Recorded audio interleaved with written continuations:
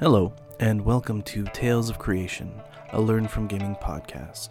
This is episode 4 of our actual play series for Exalted 3rd Edition, a tabletop game from Onyx Path Publishing.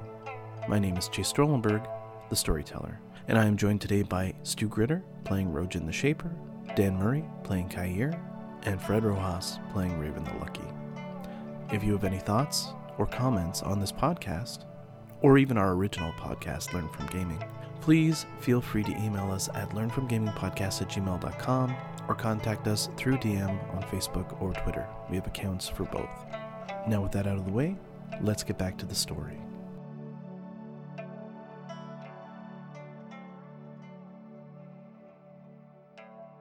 I think what would be best is if we did a quick summary of what just happened in the last episode, and past that point we can just sort of step off from there, because I am really ready to jump back into that point in the game. But I'd like to see what everybody remembers from last round. So let's just jump into it. So Dan, would you be able to summarize?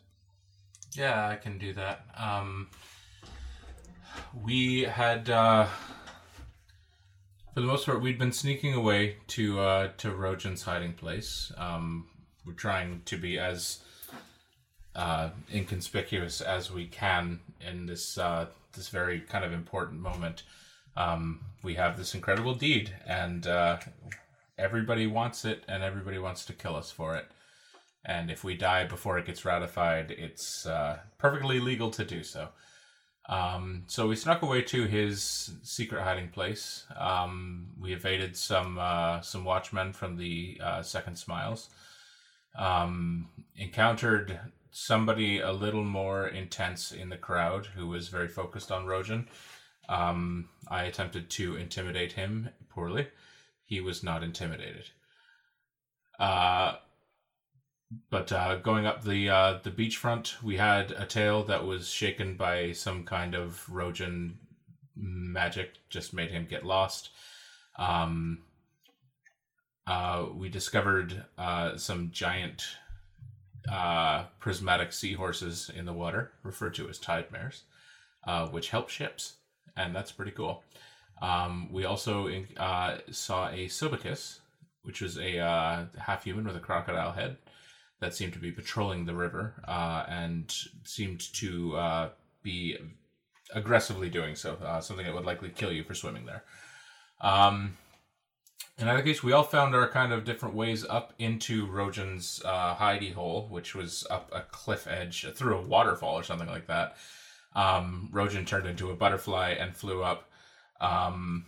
Raven, I think, just like hupped rock to rock, right?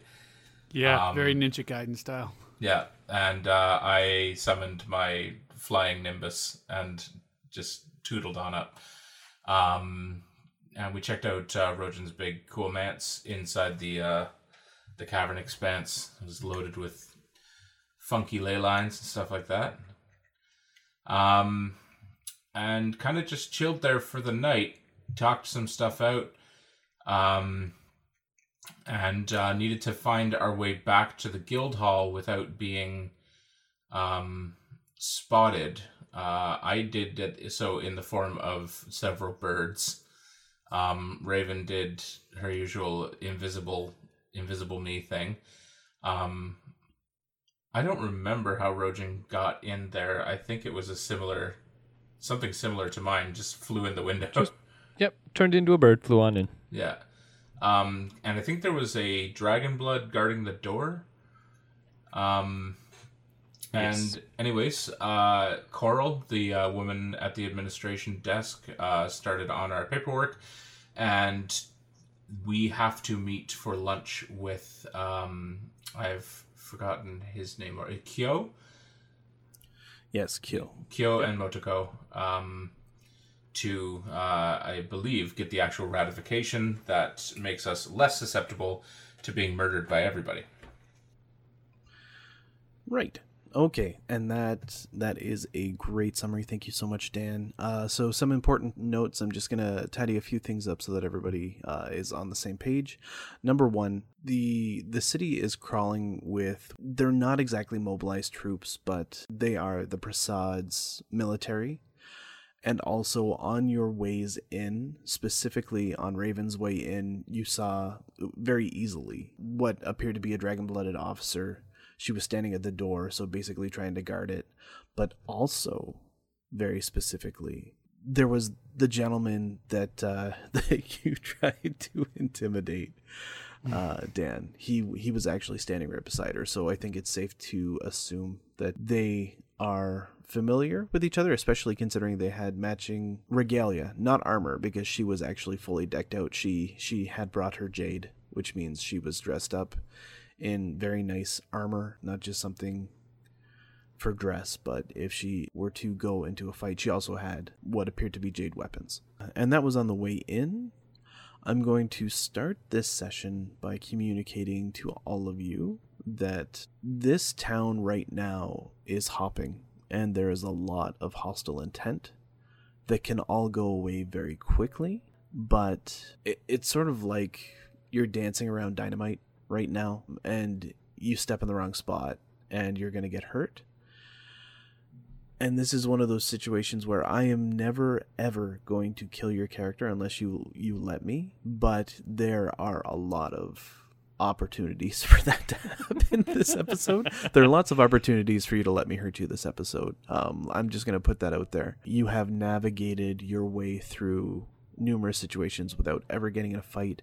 There is a real possibility that could happen again this episode, and I am more than happy to let that happen. Like, I'm actually overjoyed. I'm really excited to see how you guys can avoid fighting. But I'm just letting you know. Really? Because that's not how it seems right now. Well, no, it's no. Like, what I want to communicate to you guys is there are people that want to kill you, because it's hard to state accurately the value of the deed, especially because you haven't even, like, the guild suggested that they have taken the time to actually look at the land and they know what's sort of there, but no one has been allowed to touch it. So some people have probably wandered up and checked it out, but the fact that so many people are interested in you hostilely, like really, really sort of interested in finding and dealing with you, or at least extorting the deed away from you, as the people from Champur were trying to do. That should say something. There's something up in those mountains, and they want it. Yeah, with all that said, let's set the scene. So all three of you have gotten into the building in your own interesting ways. Mine was pretty boring, honestly. I don't want to normalize what you do, Raven, because Fred, it is important to understand that what you do is not natural. And you should feel ashamed for it. Yeah. Oh, well, yeah. I don't mean to be casual. Like, it's an extension of your ability, right? Like, it is, right. It is. You are just the best at what you do in this area. More importantly, it's morning now, but this place is so much more packed than it was. Like, getting in here unnoticed as a flock of birds, Dan, was not an easy feat. And trying to wrap all of your splintered mind into not being noticed as you recoalesced was really tough. You had to basically navigate in ways that seemed like you were just flitting through the window and then back out again, like a bird might. So like the open air windows in the top of the sandstone building.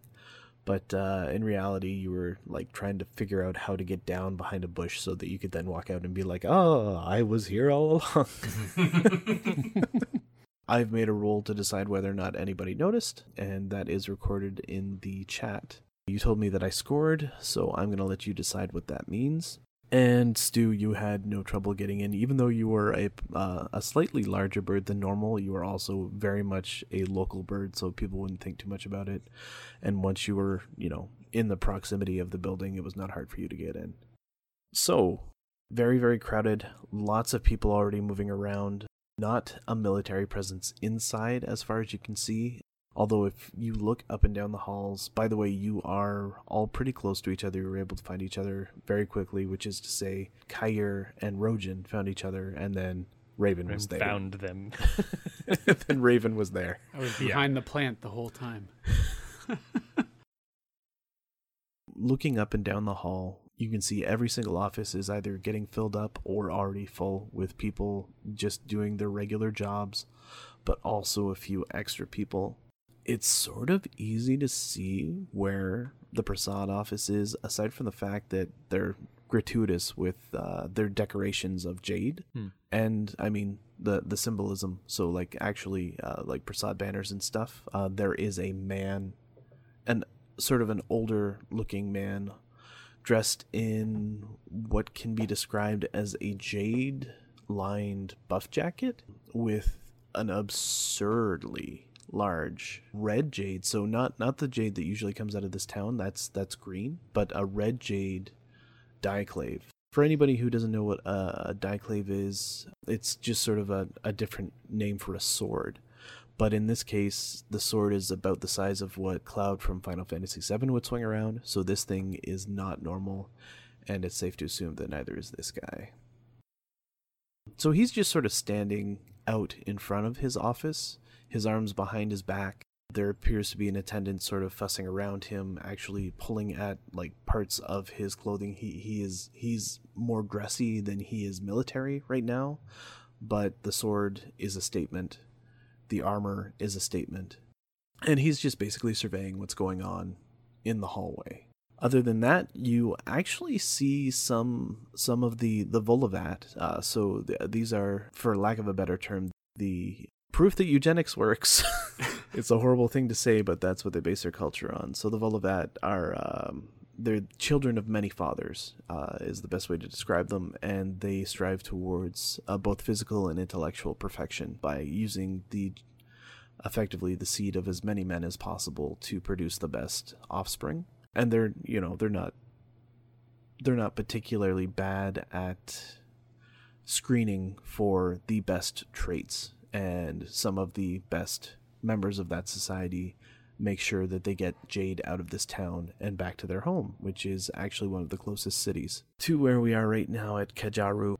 So they've got darker complexions, but they are also much taller and usually better built than anybody else in the area, including the dragon-blooded officer. They carry themselves, you can see at least a dozen coming and going, both men and women. And they're all very casual. They're just doing their thing. They don't seem particularly concerned with anybody else. They're just doing business as usual. But they are in here as well. Real quick, just in case it matters, male and females both focus on athleticism, the body as a weapon kind of thing. The body is a temple, but sure. Sorry. Something. Actually, you know what? I'm gonna do an intelligence lore roll. Rojin rolled 4 successes. Wow. Kair rolled 5 successes. Yes, Kair did roll 5 successes. And Raven rolled 3, which is impressive given You had what she rolled. Nice. We all rolled really well. Okay, Good job, everybody. I'll do a rolling reveal. So Raven is definitely a foreigner, but she's heard of the Volivat. She heard mostly of like a city that has advanced technology that has figured out a breeding process that produces some particularly robust and powerful individuals, but that's really all you know. These people don't seem unnatural by any stretch of the imagination. They just seem more fit. If you had to wager a guess, with 3 successes, I would say that they probably also value intelligence of some kind. Rojin has already engaged with a number of Volivat. The Volivat are as susceptible to your little statue outside of your house as anybody else. And so a few of them have actually come up and engaged with you, and what you know is they value every trait. And in fact, you wouldn't be surprised if within the next few months, as people become more accustomed to you being in the town, you get approached to be a potential father. Nice. Now, lastly, we get to Kair. Now, Kair, you know what everybody else knows, but something else that you know beyond that with 5 successes is that the Volovat haven't been able to exalt. There are no records of Volovats exalting either with the blood of dragons or any other kind of exaltation that has reached far and wide. So much of what you know about the world you either got while traveling or you got while being exposed to all kinds of different people that would get captured and exchanged through the slave trade. You actually met a Volovat slave once who was miserable. Volovat are not accustomed to being slaves by any stretch of the imagination. They're very proud and very hard to break. But this one was being used for manual labor because he was a paragon of physical ability. If you had to guess, he probably didn't last very long because the mind and the heart need to be in the work as well. And if they aren't, then, people wither. But that was one of the pieces of information that individual gave to you, and it was a supernatural individual that overcame him and enslaved him. So yeah, this is what you know about the Volovat. Other than that, you can see the guild office is open. Coral is in the central desk at the entrance, still working away. But also, more importantly, the guild office is further back. So there's the central office where Coral works, and then all of these offices have either open concepts or Japanese-style sliding doors, like sliding bamboo doors. And the guild has a set of those, but they're very large and they're open right now. And then it looks like there are what are effectively cubicles and segregations of the office set aside. It doesn't look like anybody super important is in there yet, and you've got, I'd say, probably at least an hour to half an hour before the people you're looking for either get in there or are ready to receive you. Is anybody speaking to the older gentleman in the buff jacket with the dieclave? Presently, yes. There is an attendant working away at him. You can see that he is wearing similar, he's got all the similar symbolism to the other people outside. You know what? Everybody make a perception awareness just to see exactly how much you can see about him, because I'm giving a lot away. I gotta rein it in. Stu rolled 1 success. Stu, he is a man. Manly man. Whoa. I rolled 8 successes on 7 dice. Whoa. Nice. I think I get a bonus on my awareness because my awareness specializes in people. Oh. Yeah, you would. This is a person. Well, so, I mean, how does that affect? What is it? How does a specialization affect? When investigating people, so actually looking at a person. So in this case, you're like casing the person. So you'd get one extra die. Oh, okay. Yeah. That's what I was wondering. Sorry, yes. Okay. Thank you, Stu, for understanding what he meant. I got 9 successes, so. Holy cow. Okay, so Stu looks over and he sees... I know. I'm not... Rojan is he doesn't look at people. He doesn't care. If they're not, licking his heels, he doesn't give a shit. Well, this really shows because you got a 1. You got a 1 and other people are pulling freaking 8 and 9 successes over here. Yep. Okay, so this is beneath Rojan to pay attention to. So then... we'll do the visual of that. Yeah. We'll do the rolling reveal then. So, Kyrie, what you can see from this guy, and just to keep in mind, 8 and 9 are incredible successes bordering on epic. Okay, number 1, definitely artifact armor. It's all red jade on this guy. So he's got an artifact grand dieclave on his back, artifact buff jacket laced with red jade, and it looks like there are jade coins inlaid in it. When you actually look at it, you can see that there are bulges inside. I'm not saying that it's littered with currency, but it's reinforced with discs inside of it. You can also see what looks like a necklace coming down and it presenting a similar bulge with what looks like a twinkle coming just outside and actually producing light just outside of his regular undershirt that is protruding outside of the buff jacket up around his neck.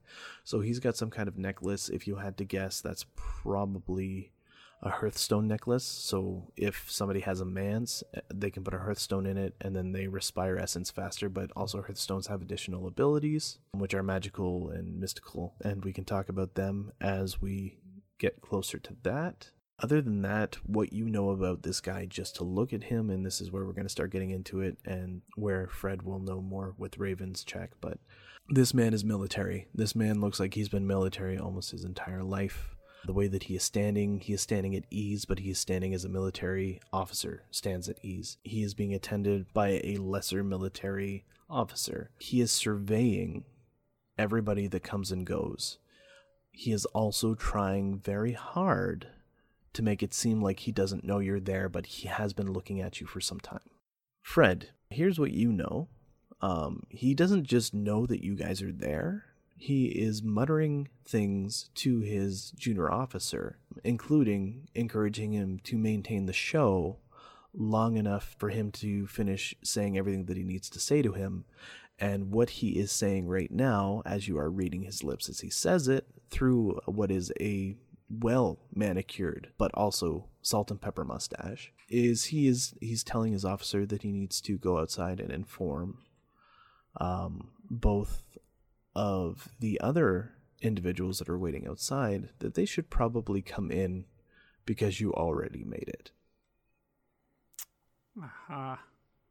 And this is with no small amount of agitation, something that would be very hard to notice if you were anybody else, but you actually can tell this dude is pissed off. You guys got in. Is there like a lounge area or something along those lines, or a cafe or something in this place? Actually, yes. This is, it's a place of business, but it's also a place of respite. So most people are getting off ships. They come here. So there is a large open, it's not a cafeteria. It's like an eatery. So like there's a bunch of seafood and stuff that you can get. There's also some exotic teas and coffees, a hookah bar, and it's all just sort of out on the terrace facing the harbor front. There's also it's sort of like an upper level, but it's imagine this place is like 3 stories tall, but there aren't 3 stories. It's just open air, but there is near the back, actually getting closer towards where Rojan's house would be, because this is just a long running building with a bunch of doors in it. So getting closer to where Rojan's house would be, there's like a second floor that leads out into a dais, and sort of a terrace area, which is where that one dude was watching you from when you tried to get in here yesterday. All of this counts.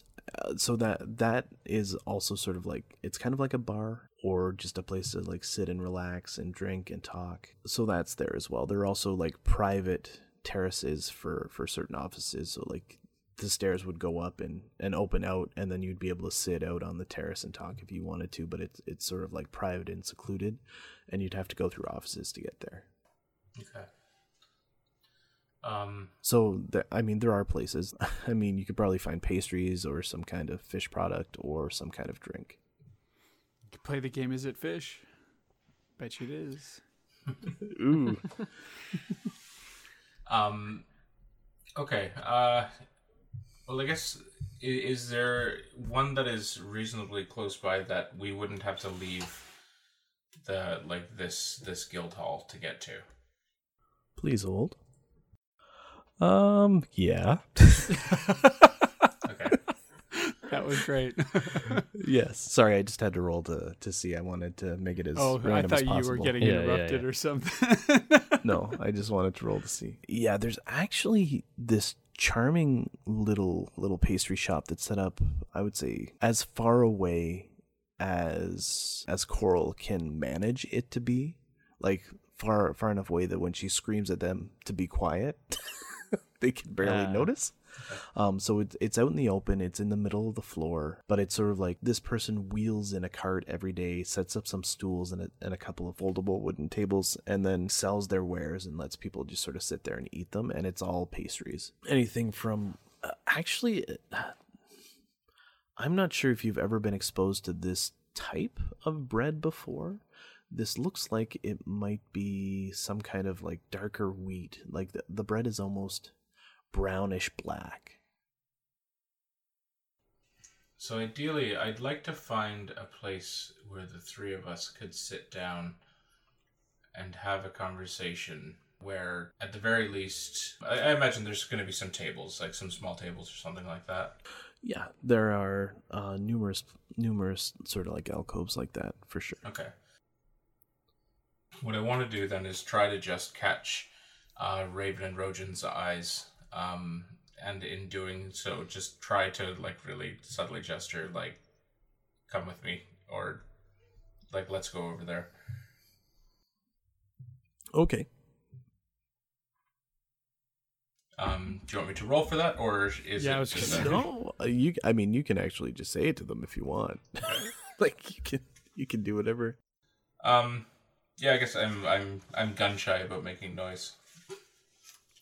Okay. I'm intimidated in this situation. Yeah, in either case, I will try to do that and gesture over to that, and I'm gonna go just walk to a seat at the table that will set me up with my back facing Mr. Dyclave.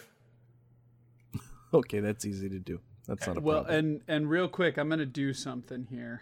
Okay. Don't worry, nothing dramatic, but I do think my compatriots should be aware, so I'm going to bring it to their awareness. I'm using subtle speech method, so it sounds like I'm just talking about something. Maybe I say something about needing a cup of tea or talking about the dark bread or something. It doesn't really matter what I'm actually or what I'm saying out loud. But I can choose to convey a single message to each of you guys. And basically what I say is the big one in red is onto us, and he is not happy we made it inside. Right, so spend your 3 motes and you get that action, and nobody else understands what you're saying, and both Kair and Rojan understand exactly what you just said. Okay, I will cease walking to the cafe. Is Coral looking up from her work in our direction at all? Oh no, it's very Are hard to we- remove her from her work. Are we relatively close to her at this point? You are? Okay, yeah. I'm just gonna go and like let her know that we're there. Okay, so then you walk up to Coral and... Just like lean over the desk slowly. And she keeps trying to work. And then she notices that your shadow is on her papers, so she looks up at you. Yeah. Oh no. Sorry, you're standing in the light. Okay, no, I'll go. I just wanted, to let you know when those other guys get here, that we'll be waiting patiently. Is there somewhere we can wait for them? Actually, is there do they have an office we should go and sit in while they're? Oh, right. Anything? Yeah, the guild office, it is just behind me. You can see the doors are open. If you want, you are welcome to sit in the waiting room. Okay, thank you very much then. No problem. Right. So, like, she's looking at you. Paperwork's all good, right? Because you're a 5, or you're 6 out of 5. She's trying never to felt process this it. way before. No. That's fair. This is That's the- fair. This is the way she feels about her work, but you're embodying it. Yeah, I was thinking like Yeah. Um, Wonderful. so then she shakes it off and she goes back to processing paper. Wonderful. So yeah, true to her word, there's like a waiting room within the guild office. So it's just inside. It's like just a couple of nice cushioned and lined seats inside the guild office. Like there's, it's pretty luxurious for just an office, but I think they treat some more exotic and high-end individuals here. So it's guarded then? well, actually, as you come in, you can see that there is a sub office on the other side, like facing opposite to where you are sitting, and it has a shut door with really, really thin bamboo screens. And in there are actually 2 armed officers sitting. Now, what's really interesting is these two individuals are Volivat. Great. And they look at you as you come in, but they don't pay you much mind because that's not what they're paid for. They're paid to deal with anybody who's a problem. Yeah. Right. As we go in, what do they do? I guess I'm just gonna like catch when they look up, catch their attention, and just say, "Hey, you don't mind if I close these doors, eh?" And I'm just gonna close the doors. They look at you shocked. And all of a sudden, Rojan got a little Canadian. They look at you shocked. Sorry, eh? One of them actually steps out of the office and says, I'm sorry, sir, but no, you cannot shut these doors. The business is open." And then he goes, puts his hand on the door and starts moving it back open. Okay, no, that's fine then. Sorry, I wasn't sure. Just there's a creepy dude out there. That's all. I just Yes, okay. This town is filled with unusual people. What I like is that I don't think either of us have actually followed you in there. Oh, that's fine. No, it's fine. Yeah, it's clear that, you know, I feel comfortable following him. I guess I could pass you a glance if you feel, Kair. Just kind of, I remember I'm new to this whole thing, so I'm just kind of playing the room right now with you two, taking your lead on this one for now and trying not to die in the process. Yeah, whichever. No, it just Cool. Okay, yeah, cool. We'll follow him in. All right. So Raven just kind of struts in, slumps in a chair, pulls out her cell phone. No, but yeah. Yeah, I'm gonna look. Is there oh dear, what's the furniture like? Is there a lot of wood furniture in here? There's wood there, but it's like wood and then extravagantly fur-lined furniture. So like you've got, it's not like what do you call those like really long footstools that you can lie on? Ottoman?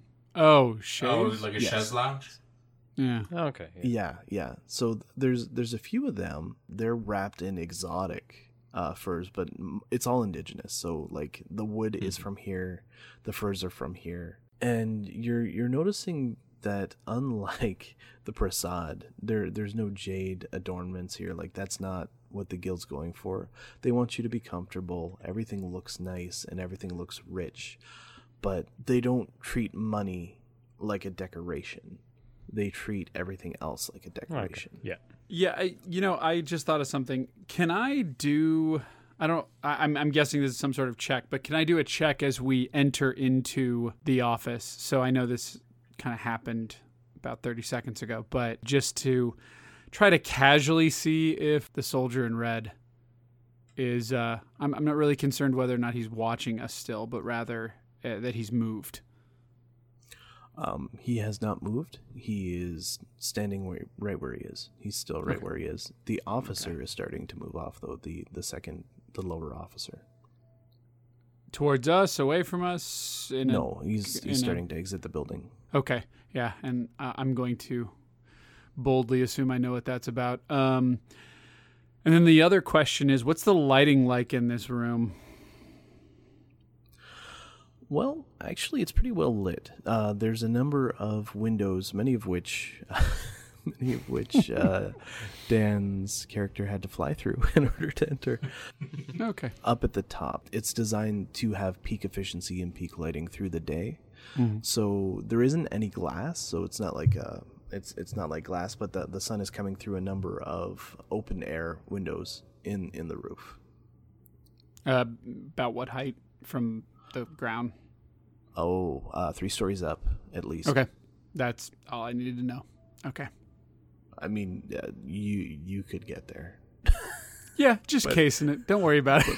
Like most other people couldn't. I like where your mind's going, though. That's awesome. Because am I correct? This kind of closes us in. It does and it doesn't. I guess what I mean to say is, from first glance, there's a single entry and exit, which is the same door. Yes, that is correct. Although it might be safe to assume that the Guildmaster's office has a terrace, but you'll have to wait till you get in there. Okay. It's behind another set of wooden doors that are shut, that Rojan has not opened or shut yet. I was gonna give them a minute. Watch this guy around doors. Are there any actually? So I have a question. Is it door related? No. It's window related. Okay, go ahead. So you mentioned there are windows in here, and obviously many of them are open. And birds flying in and out being kind of a non-issue for people would suggest that there's a lot of bird activity in the area, yes? There can be, yes. Okay. What I would like to do, the subordinate that was speaking with Big Red Cloud, are there any defining characteristics, like a hair color, facial hair, anything like that? You know what? Here, let's just read that person's profile. So she's a little skinnier, but also much younger than he is. There's nothing on her that would suggest that she's not carrying jade. Let's put it that way. She doesn't have any jade weapons. She's not wearing any jade armor. She's not wearing any armor, actually. She looks like a clerk. But you can see in her facial features, as well as her dress, like she's got something that shows that she belongs with this man, that she serves under this man, but also that she might be related. Whereas his hair is salt and pepper, hers still holds a bit of almost a brownish red. So it's brownish red, and it's straight. But she's got most of it sort of up in sort of a turban headdress. Okay. And she is walking towards the front exit currently, yes? Walking is a polite term. She's like shuffle running. Okay. So I want to go to a window. Or at least find an open window around where there's a good bit of bird activity. So I'm going to try and describe the interior again. Like, most of these windows are 3 to 4 stories up. To get up to them, you would either need... And keep in mind, it's open concept, right? So you sort of flew in and then sort of scattered and tried to find a... Yeah, like they're up there, but there's not really anything else up there near them. Okay, I apologize. I didn't realize they were up there. Yeah. Are there any birds inside right now? There are a few hopping around on the windowsills up there, but like this isn't a market or anything, so there aren't any, like, nobody selling birds or anything. Okay. So what I want to do is just put out, I kind of like walking around this room as if I'm looking at the place, look at up at the birds, and I want to put a hand up and just sort of whistle at them and try to bring them, because all birds have a minor tie of fondness to me. Yes, that sounds about right. That's because of your That's control spell. Yeah, we'll leave your secrets to yourself, but yeah, that makes perfect sense. Okay. Yeah. How many do you want to try and control this, or are you about to get swarmed by birds? I don't particularly need many. Like at the very most a half dozen, but maybe 3 or 4. So you get about 3 birds that actually come down to you after you do your little act. The other ones are sort of apprehensive, not because of you. If it was just you, all of them would come, but because this is not a natural place. They wouldn't usually come down this far. Like, there are people who are trained to come and deal with them quickly if they try and get at the bread or anything like that. So they come down quickly, and unfortunately, because of the open air nature of this area, it's noticed. Like, people see them come down. Mm-hmm. So they're on you, and I think I know where this is going, but I'm kind of interested.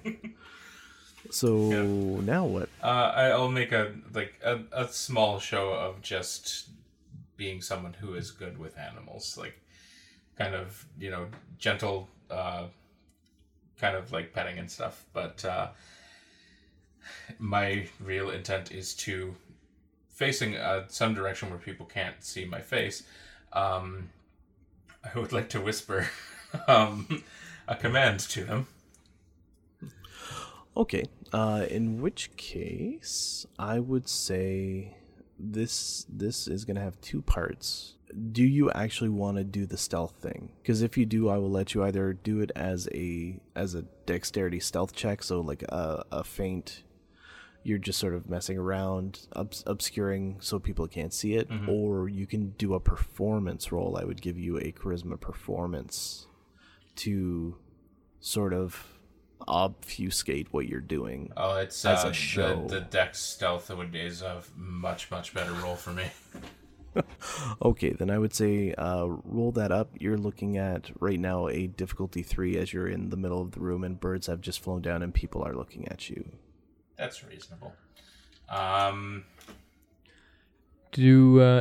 With Rojan's history there, do I have any idea that this is a thing that you might want to do or no? What do you mean? You're asking Kair, right? You're not asking... Yeah, I'm asking Kair. Is this, like, would Rojan be wise to what you are trying to conceal right now? I don't know. I don't know that you would have seen me do this yet. All right, then what I'm going to say is he's not, like, this isn't something that you will see if you can't get through his stealth check, unfortunately. Well, no, that's not what it's, that's fine then. I mean, there's a thing that I could do to help, but if I don't know that he's trying to, like, sneak something in, then I won't help. That's all. Right. Okay, yeah, I can't see a reason why you automatically would, but... Okay. Yeah, also you're trying to be secret, right? Like you're actually trying to intentionally... And realistically, I'm fucking with birds, and it's kind of... This is uncharted territory. Okay. Yeah, I'm just sitting there very amused by the whole thing. In terms of adding essence to stuff, I can only do that on... Excellencies. Yes, if you have excellencies, which means you need to either be, I think it's up. That's the lunar thing. You need to have at least 1 point in a cased or favored, or you need to have at least 1 charm. Okay, I don't. So this roll is going to be tough. Let's see how it goes. 4 successes. Mother, sister, Wow. father, brother. Okay. So then this actually leads directly into the next charm, which is your charisma survival. No, sorry. This will be intelligence survival. Okay. To talk to the birds, to give them a command that they will listen to and enact. Okay. In survival, cool. Boosh. 6 successes. I was going to ask if you wanted to stunt that, but it's all right. You already rolled it. So, and I would just take the 6 successes and run with it. But now you can describe what you wanted to do. At this point, I'm just playing with them, faking like doing little whistles and things like that. And but what I'm going to whisper to them is, there is,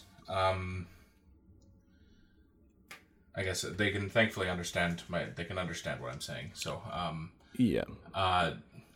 there's a woman with auburn hair. She reeks of fear, and she's about to step to the outside. The moment she leaves the door, I need you to terrify her until she runs screaming from this place. Cool. I was expecting poop, but That's, Nice. Message conveyed. Let's see how this plays out. Okay, so she was in motion as the birds were coming down, and she is now leaving. They, like, all 3 look and see her, and then as soon as she leaves, all of the play that you're doing just sort of stops, and they go and they try and enact your will. So it takes a couple of moments, but then you hear her outside, and you can actually hear her voice as she's in distress, and the birds are effectively like bomb diving her. Like these aren't like large albatrosses or seagulls. They were just sort of like, they're about pigeon size. Yep. And she's she's in distress for a little bit, and then you hear what sounds like sizzling, and then nothing as she settles down. Huh. So somebody's eating bird. And then all three come in.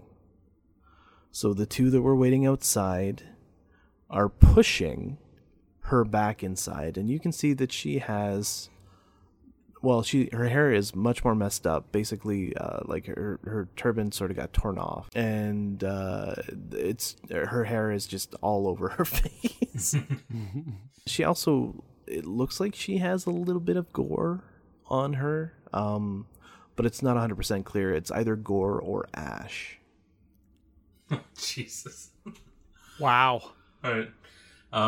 Well, the woman that was dressed in jade armor, you can see that she is re-sheathing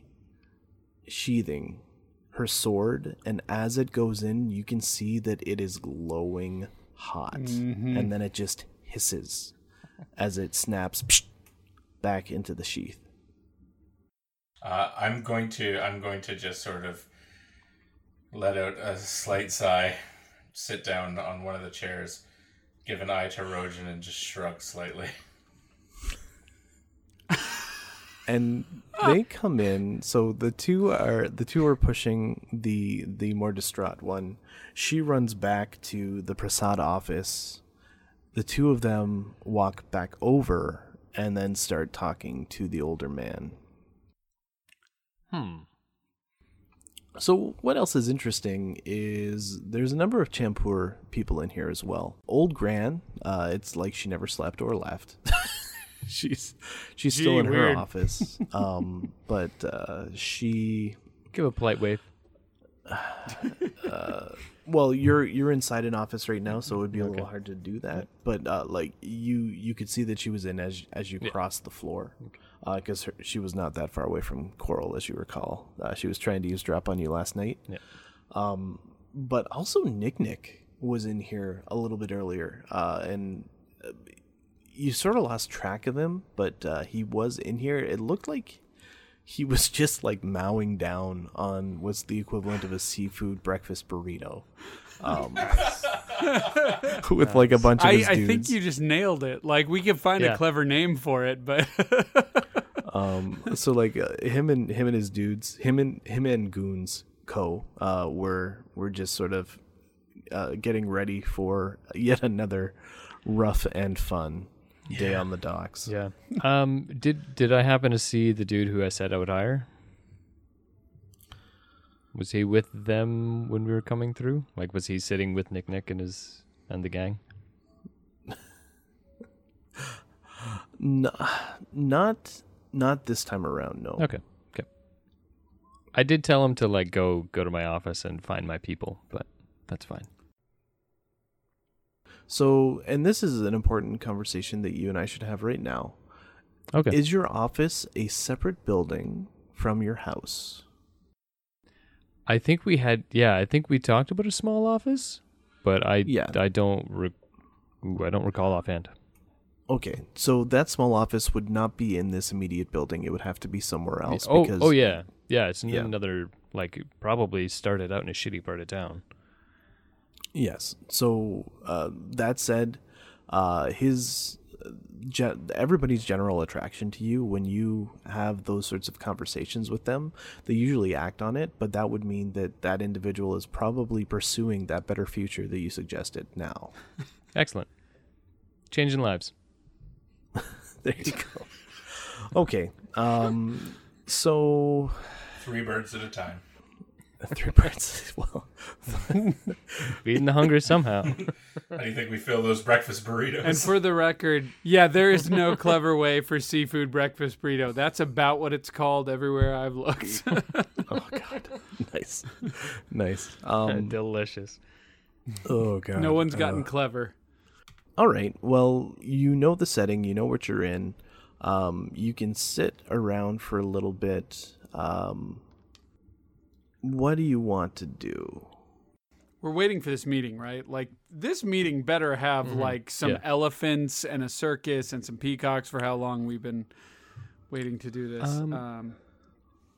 You also showed up early. A little bit, yeah. The Only in this game is punctuality punishable. I haven't punished you yet. Yeah, I mean, cheers. we can just like sit killed my and birds. chill for a bit. Yeah, it's true. You sent So- those birds out to cause evil. All right. So this room, the waiting room, is there like a part of the wall that I could like kind of do some carving on that wouldn't be in view of the guards or people through the door right now? With a stealth check. Oh, I'm literally just gonna walk around the room and see like where eyesight, like if there's a line of sight that I can break from the guards. Like any piece of floor, like if there are cubicles, I'm willing to go on the ground, like anything. Well, I mean, yes, and everywhere you go, the guards are gonna watch you. Oh, like they're So they're up and there, like, okay. there is okay. stone. Well, yeah, they're in the equivalent of a bead curtained room. They're just sort of like they're there to watch what people in the office do. Oh, okay. Yeah. Also, you're never not mind the then. most subtle of individuals. Like, what we're being. Oh no, but I work quick, man. I work Okay. so quick. He's idea. not wait, lying. wait until you see it. All right, So, like, I'll save that for another time then. No, Stu, I know what you're trying to do, and I wish I could say that they would be okay with it, but they're They already wouldn't. kind of on edge because you tried to shut the door. To shut the doors. Yeah. No, that's fair. That's totally fair. I get it. You get I'm like listening. one faux pas with these They guys, all right? think we're weird. We're the Yeah. aliens, man. Yeah. I'm gonna let this one go. That's fine. That's all. I'll just like sit and play with my fingers for a while. I'm Yeah, I content mean- with that. Yeah, realistically, my prerogative is to wait until our meeting arrives, or until something happens, or until Rojan says otherwise. Like I Cool. don't mind standing by the door, like almost keeping watch, like to see if somebody else is going to come in or if interesting people enter the hall or anything like that. Yeah, I hate to be that person. I kind of Indiana Jones up. Like, I just kind of, just get comfortable in a chair and just kind of wait. Yeah. Okay. The three people who are at the Prasad office walk in. It's important to note that their weapons are absent. The two guards tense and stand up, and the older man holds his hand up, and in a dialect that anybody can make a linguistics roll to check on, so it'll be intelligence linguistics, says something to them, and they calm down. Okay, now here's a question. 3 successes. Does my knowledge of language help me at all? Yes, absolutely it would. So, it would be whatever. I can tell you what I've got. Go ahead. I know I've got Flame Speak. I've got, and then I'm written here, and I can't remember if we need to make a change on this, but I have River and Forest written as well. Okay, no, forest is what you need. It's the root. So Volivat is a specific dialect. Gotcha. This guy knows it, so it's a specific dialect, but its root is through forest speak. So if you make I've got if you forest make a as well. roll, okay, if you make a roll, it's really just sort of interpreting. It's sort of like when you listen to a Scottish person speak and you're North American, they will have slang that you just don't get. Yeah. Right. It's like Castilian Spanish versus various other versions of it and things There like you go. that. Yeah. It like very, very many comparisons that you can make, but the important thing to understand about linguistics and about having languages under your belt is it opens up doors and it opens up dialogues, because so much of what occurs and so much conflict is from misunderstanding. So being able to make a linguistics roll, being able to understand the dialect will help you out. So right now I can see Dan has made enough that he can understand that dude just spoke. Volivat to these guys and basically calm them down. And there's mine. I Sorry, got a it total was- of 0 successes. It was- Thank you so much. It was Hooray. int linguistic. Hey, it's not a botch, at least. No one. No, that was very close to a botch, though. So Okay, and- that's int linguistics, and I also have force speak. Oh my gosh, that was so close to a botch. I really thought it was our first botch. Yeah, we're getting No. there. If it was a botch, wouldn't it I- mean like I misinterpret what Yeah. he said? It It'd would be mean terrible. whatever I want it to be. Fred. Yeah, It would be exactly, yeah. spectacular. We've already had a botch. I rolled a botch in the first game. Yes, He did, Yeah, I forgot yeah. about that. Yeah, you got the first one. So unfortunately, Raven didn't catch it. She didn't quite hear it, which is surprising for you. You're used to being able to catch that sort of stuff, but Rojin, you very similar to Kair. You just understand. He just spoke Volivat, and it was really just a phrase of assurance. So it was just like, we're not here to do any harm. We're unarmed. We just want to talk. So the guards tense. They stand up, but they don't move in. One of them actually utters something to him, and you hear another one just in the local town actually say, "Be civil. If anyone gets upset, we will remove you." I like that guy. And to which you hear the woman beside the older gentleman say, under her breath, "I'd like to see you try." But they didn't hear that. You guys did because you're close enough. All of their eyes, except for the guards, which are on them, all of their eyes are on you. Any one of us in particular? Your your inclination for self-obsession is so on point and it has in to character be. that It's amazing. important, Rojan. Yes, Stu, they all start by looking at your character. Excellent. That's what we're going for. At which point, the older gentleman actually bows towards you and then says, well, actually spreading his arms out and looking at everybody assembled, "Pardon my intrusion. I know that you're here on official business. My name is Orphris Ladane, and I represent the interests of all of Prasad here in Kajaru. Beside me is Barano Sidious Flicka," and he motions towards the female officer. And then he motions to the officer beside her and her immediate understudy. And you'll notice he doesn't give that man's name, but he focuses back on all of you. "I'm not inclined to mince words. In fact, I'm mostly a direct individual. We know that you have the deed. You've beaten us here. What I would like to say is that you have gotten away with it. But whatever happens after this meeting will be decided by how we discuss things right now. Your stay here can either be profitable and beneficial to all, or very uncomfortable." And he turns and looks at his palm instead of at you. And you can make perception awareness rolls if you want. This will be a difficulty 5. Oh! 1 success. Whew, whew. That was close to a punch. He's still looking at his palm. So Chase, yes. just a quick question. I, Dan the player, am assuming that these guys are Dragon Bloods. Is this a thing that Kair would also assume or realize? Yes. Okay. Yes. Well, the at least the two that are still in their jade-based armor, humans couldn't carry that. It's like hundreds of pounds. Like they would have to be super buff humans. Okay. But when you attune to it, it becomes like light as a feather. The motes just make it easy to move. It's how you do the impossible anime shit. Okay.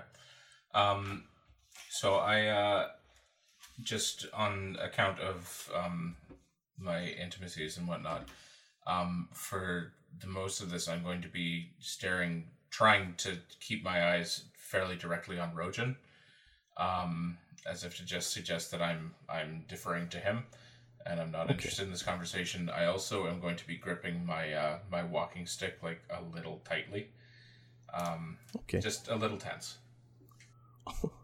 Also, I'm still so blown away by the 7 and the 10 and the successes that you guys got. You know, it was really nice to us at the beginning of the game, so I knew that I had to come back around. That's fair. Yeah.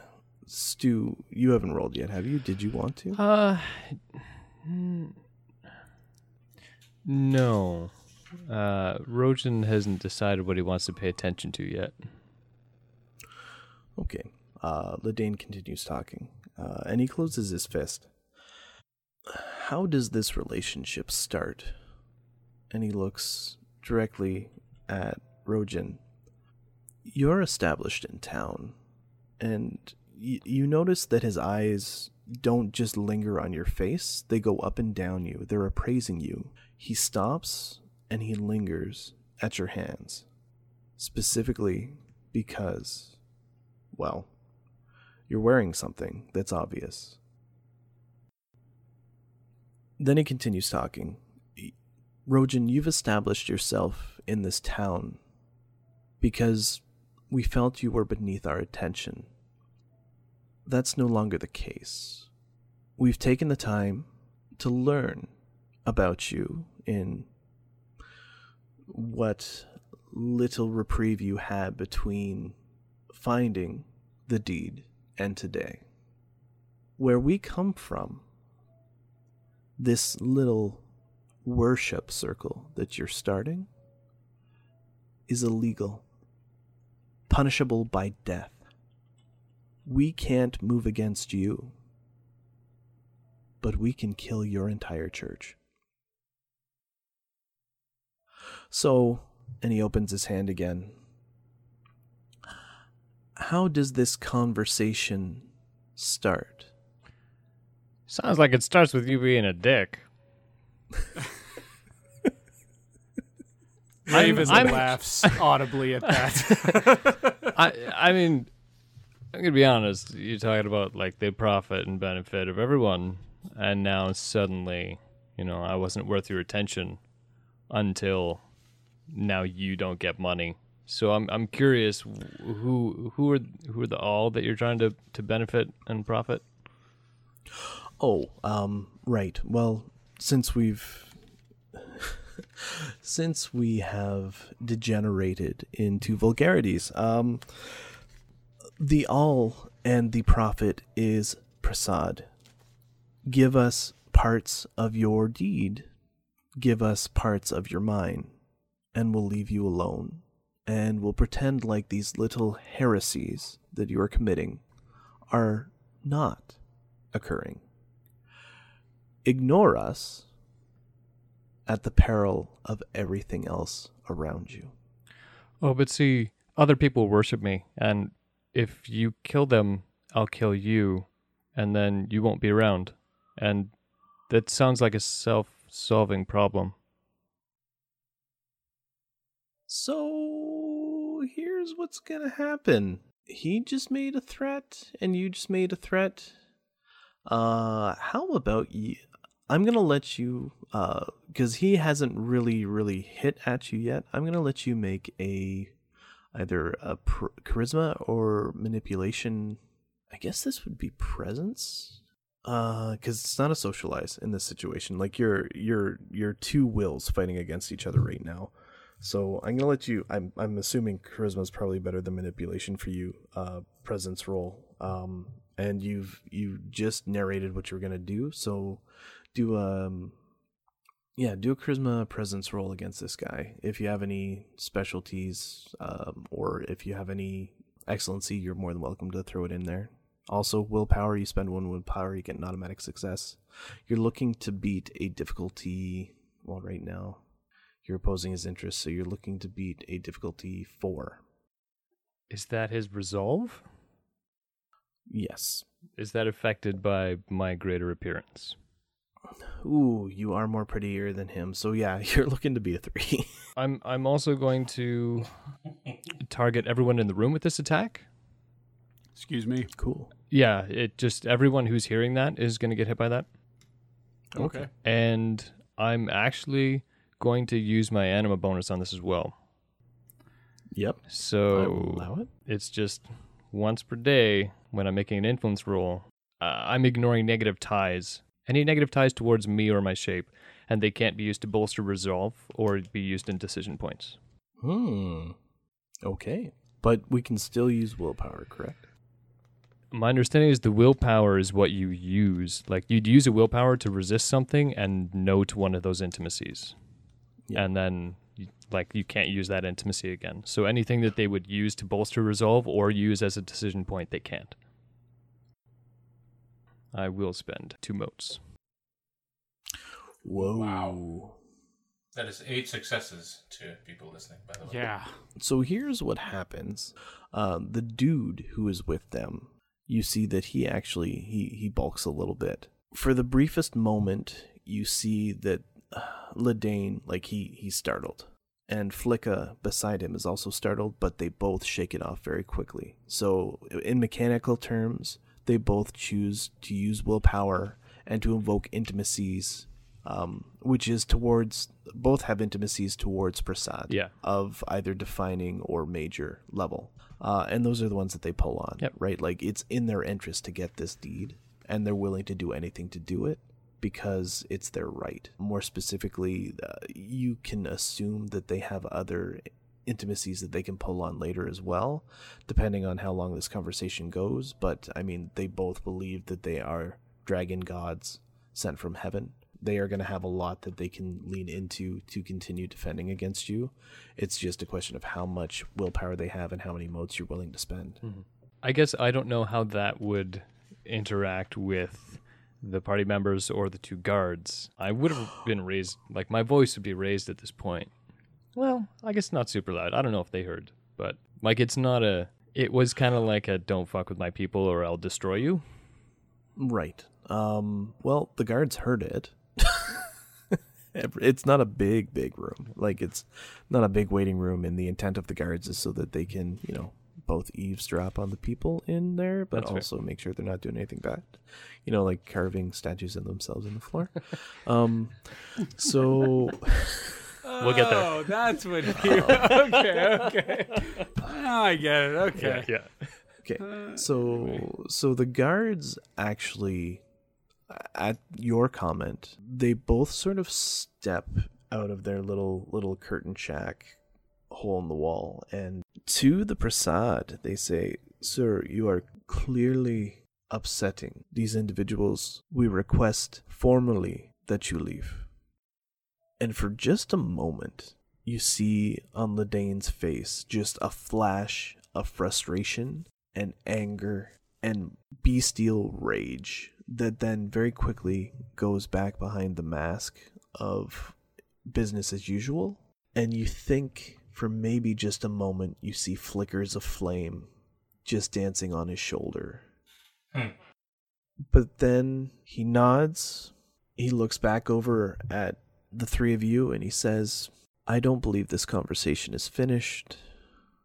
I mean, it didn't even really start, but I don't like the way that it's going." Oh, why would you? You're like a dog begging to be fed. It's not much of a conversation. As he starts to walk out, and he shoos the other 2 officers, "If you mistook my politeness for begging," he says as he walks, he's saying this over his shoulder, "then I believe we are going to have a very difficult relationship." Doubt it. Bye. And then he just walks away. For the record, Raven had a big smile on her face, just not giddy by any means, actually kind of staying relaxed, but just watching this whole thing unfold like free TV. And just for the record, you can look out, you can see Grand Pomakin, who usually has like a pipe in her mouth. The pipe fell on the floor because of course that old bitch was Yes. eavesdropping. But like she can't believe that just happened. You're looking at the guards across from you are deeply distressed. Nobody talks to Prasad the way you just did. No one. But you did it. These are people who are used to pushing everyone around. They even tried to leverage and push the guild around. It doesn't always work. But, I mean, the guild ties everything together through commerce and transportation. So they always have that leverage. Like, they can just be like, well, we're not going to move your jade. It's never going to make it to a place where it's going to sell. And that's always been their leverage. Whereas Prasad has always had that military might. Plus, everybody's like bound by the oath. But you just did not give in to any kind of intimidation from them. So that's very surprising, but also you were very rude to them, which is also very surprising. Yeah, Raven feels the need to say this out loud. So she just turns to Rojan and says, "Well, clearly you weren't intimidated by them either." Amazing. No. I would have been a little bit more careful, but he was quite rude to me right away, and I don't really have patience for that.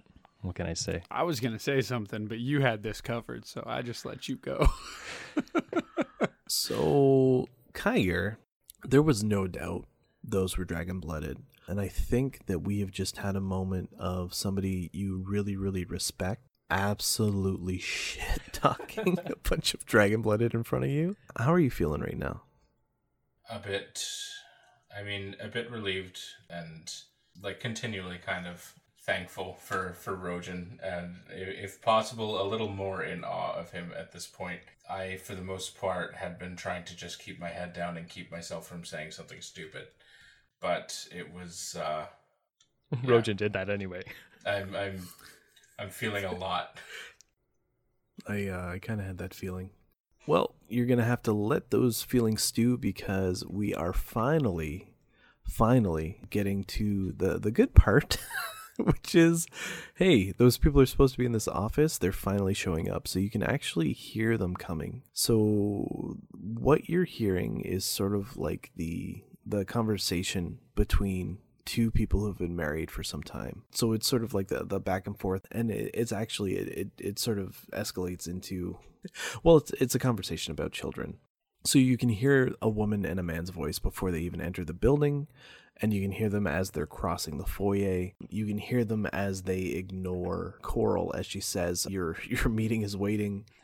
They're not really paying attention to the fact that the Prasad are out and actually walking out of their office, because they are too concerned talking about their children and how hard it is to get little Shinji out of bed every single morning. Oh, just tell him he's the second or the third child. He'll be fine. Yeah. Send him to live with Uncle Gendo for a summer. Well, that's the thing. The thing. Gendo the second is always up on time and is always ready for breakfast, is always clean. And these are arguments that are going back and forth. Like, they're just arguing about their two sons and how one is upright, proper, and ready, and the other one is just always lazy. And it's really, really bugging the mother, who you can see is actually, strangely, dressed in lamellar made out of jade, as well as having what is known as a Reaper Diclave, and these are made out of a deep blue jade. Not that you can actually see the exposed sword, but you can just assume it's a matching set. Now, she has what would be described as a very militant air about her, on top of the fact that she's fully decked out in jade. So lamellar armor, for anybody who doesn't know, it's sort of the Japanese samurai style of armor. Or another way of thinking about it is it's not articulated plate, but it's sort of like layers is the best way to describe it. Like if you look it up, it's a very specific kind of armor. Not as heavy as plate mail, but basically just a step down. Beside her is her husband. So, sorry, I'll go into a little more detail about Motoko. So, Motoko, and you can tell this is Motoko and Kyo right away, because they're walking right into the office. And they don't seem to have a care in the world, and that would only be if they owned the place. Yeah, if they own the place.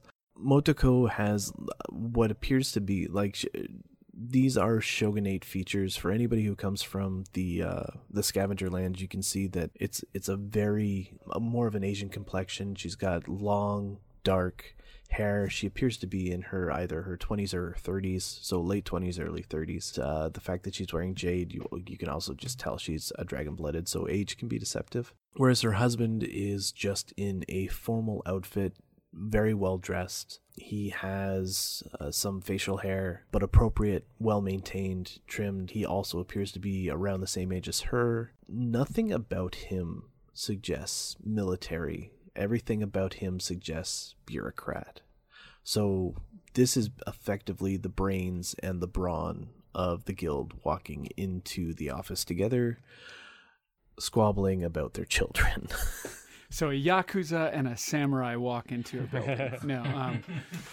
And as they come in, they notice that the guards are out, because the guards are the first thing they can see from the way that they're coming in. And then as they step in, they see that you are also there. And they both just kind of stop talking. Kyo sees Rojin, actually recognizes him. These are people who are in the upper echelon of aristocracy, but they're also former clients. They recently hired you to build a small set of buildings on the other side of the river for one of their new contractors, one of the new military contracts that they have. They're starting a barracks over there, and one of the officers wanted a house built over by the farms. So this is Kyo and Motoko. There's absolutely no doubt.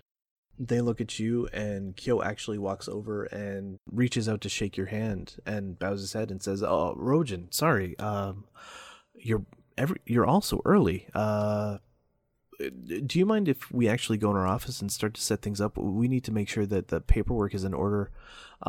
Actually, where are my manners?" And he steps back and he points over and reaches for his wife to step forward and actually sort of pull, which is kind of funny because she's decked out in armor and heavily armed, and like pulls her forward, and she sheepishly like stands beside him and looks at all three of you, and he says, "This is my wife." So Yushiro, Kyo, and Motoko, representatives of the guild, and may we have all of your names formally. I don't think I've met two of you, at least. Starts to reach out to shake Kair's hand, and then also is looking at Raven, like, what's happening? Sorry, you're so early. Sorry we're early. We figured we kind of wanted to beat the rush today, as opposed to stumbling in last minute and rushing to get beaten outside. Oh, wow. Okay, so Kair, what are you doing? Just as they do so, just kind of almost half-heartedly extending a hand, shaking, just saying Kair, and that's it. Okay, you notice that his grip is firm, but sort of strangely placed. Like he grabbed your hand a little too soon, so it's almost like he's shaking not the tips of your fingers, but like sort of up to the knuckle. Yeah, like the Donald Trump shake. Kind of, yeah. Then he moves over to Raven, and he's just like, "And you are, miss?" Yes, hello. And I greet him with a firm handshake. Nothing aggressive, just I guess I would say confident. And I said, "Yes, I am Raven." Oh, excellent. Nice to meet all of you. I haven't had time to review the paperwork yet, but I believe all of your names are on it. Coral briefed me late last night, but it was kind of a busy night. The troubles of this morning also bled into the troubles of last night. Trying to get children to sleep can be a very difficult thing. Yeah. And Motoko actually elbows him, and like you hear a solid thunk because she is wearing heavy armor, and he looks at her in agitation, but then stands up straight and says, "Sorry, I'm family business." And Raven just goes, I can only imagine, and I apologize for being so early. I just rise with the sun, so we were out and about. Right. Well, no harm, no foul. Hopefully, Sorry, I'm a little bit flustered. Go to your office. Get ready. We'll be here when you have a minute. I haven't to had go. my coffee yet. Haven't looked at the papers. Okay. Right. So he actually just shuffles past you. He doesn't even say anything. Motoko does a slight bow and then walks past you. And the guards are just like, they're just like, this is a mess. So I have to say, I just kind of casually glance at Rojan and go, so do guildmasters usually? No, it happens to me all the time. Okay. Yeah, I don't doubt that. It's just I don't doubt that. Yeah. She kind of dismisses his statement, but leaves it there. Rojan is an exceptional builder. Yeah, I mean, I did some work for them. They were pretty happy with it too. So it's just, he's impressed with the work I did. I think. And Raven assesses this situation very appropriately and just kind of rolls with it. If you're looking for client referrals, like if you want to talk to somebody who for whom I've made a decent house, get in touch, get the name of the officer that they have staying there. Maybe he can let you know all about the kind of work that I do. It's really good. Actually, yeah, sure. I'd love to have an outside opinion. Yeah, that's probably and she doesn't even say that with snark. Yeah, no, yeah. I totally understand that. Yeah. And then there were three. So there is actually a flurry of activity. There were people in the back, but just not these people. So one of the first things that happens is there's an assistant that sort of shoots out of nowhere, walks past you, like looks at you, walks past you, goes straight to the tea and coffee section and starts basically she was holding a tray behind her back, so she pulls it out, starts basically just grabbing everything, stacking stuff up, grabbing some of those sort of like black wheat pastries and just anything she can get her hands on. Coffee here too, please. You guys want one? Ooh, you got anything with sweet frost? Well, and that's what's happening is she's getting the tray ready because like you were sitting in their office and nobody was serving you, and that's not acceptable. So she may not be employed at the end of the day if she was ever getting paid to begin with. So, well, that last guy was going to toast us marshmallows, but he had to go. Yeah. So she comes back. She starts serving you. Starts asking how you like your coffee or your tea, and both are here. It's important to note that both are here. Mm-hmm. Tea is a traditional drink, but coffee is sort of a southern drink. Both are available in this part of the world. So she's asking you what you would like, how you would like it, and then like just giving you like free food. And this is a pleasant change from where you were about 5 minutes ago. Oh, yeah. Yeah, Raven definitely wants a black coffee and then a sweet pastry. Not real particular on the latter. Okay. I don't know if I would say it's so much sweet. It doesn't even have to be like cake. I don't want a donut here, but just something. It's kind of tart. It's sort of like sure. Yeah, it's okay. It's like a soft, dark wheat bread. Oh yeah, flavorful, but maybe they have some honey butter. I don't know. We'll figure it out. Yeah. Who knows? There could be all kinds of. I'm not going to say no. Yeah, but there might she makes do. She makes do. Yeah, she figures it out. Yeah. Yeah, so you guys just get done up with whatever you want. You have coffee. You'll notice that she also quickly goes to the back and makes sure that the individuals in the back also have what they need. And I'm going to be ordering a coffee that is 1/3 sugar. Holy shit! It is very much for Muck Dog and not for me. Oh, okay. Right. I didn't. Yeah. Oh, beautiful. And Kair makes the first Coca-Cola. Oh man, the wettest of sugars. Okay, and Muck Dog, who has both been silent and has basically hidden himself. He always gets a little distracted and disoriented after you do a flight of separation.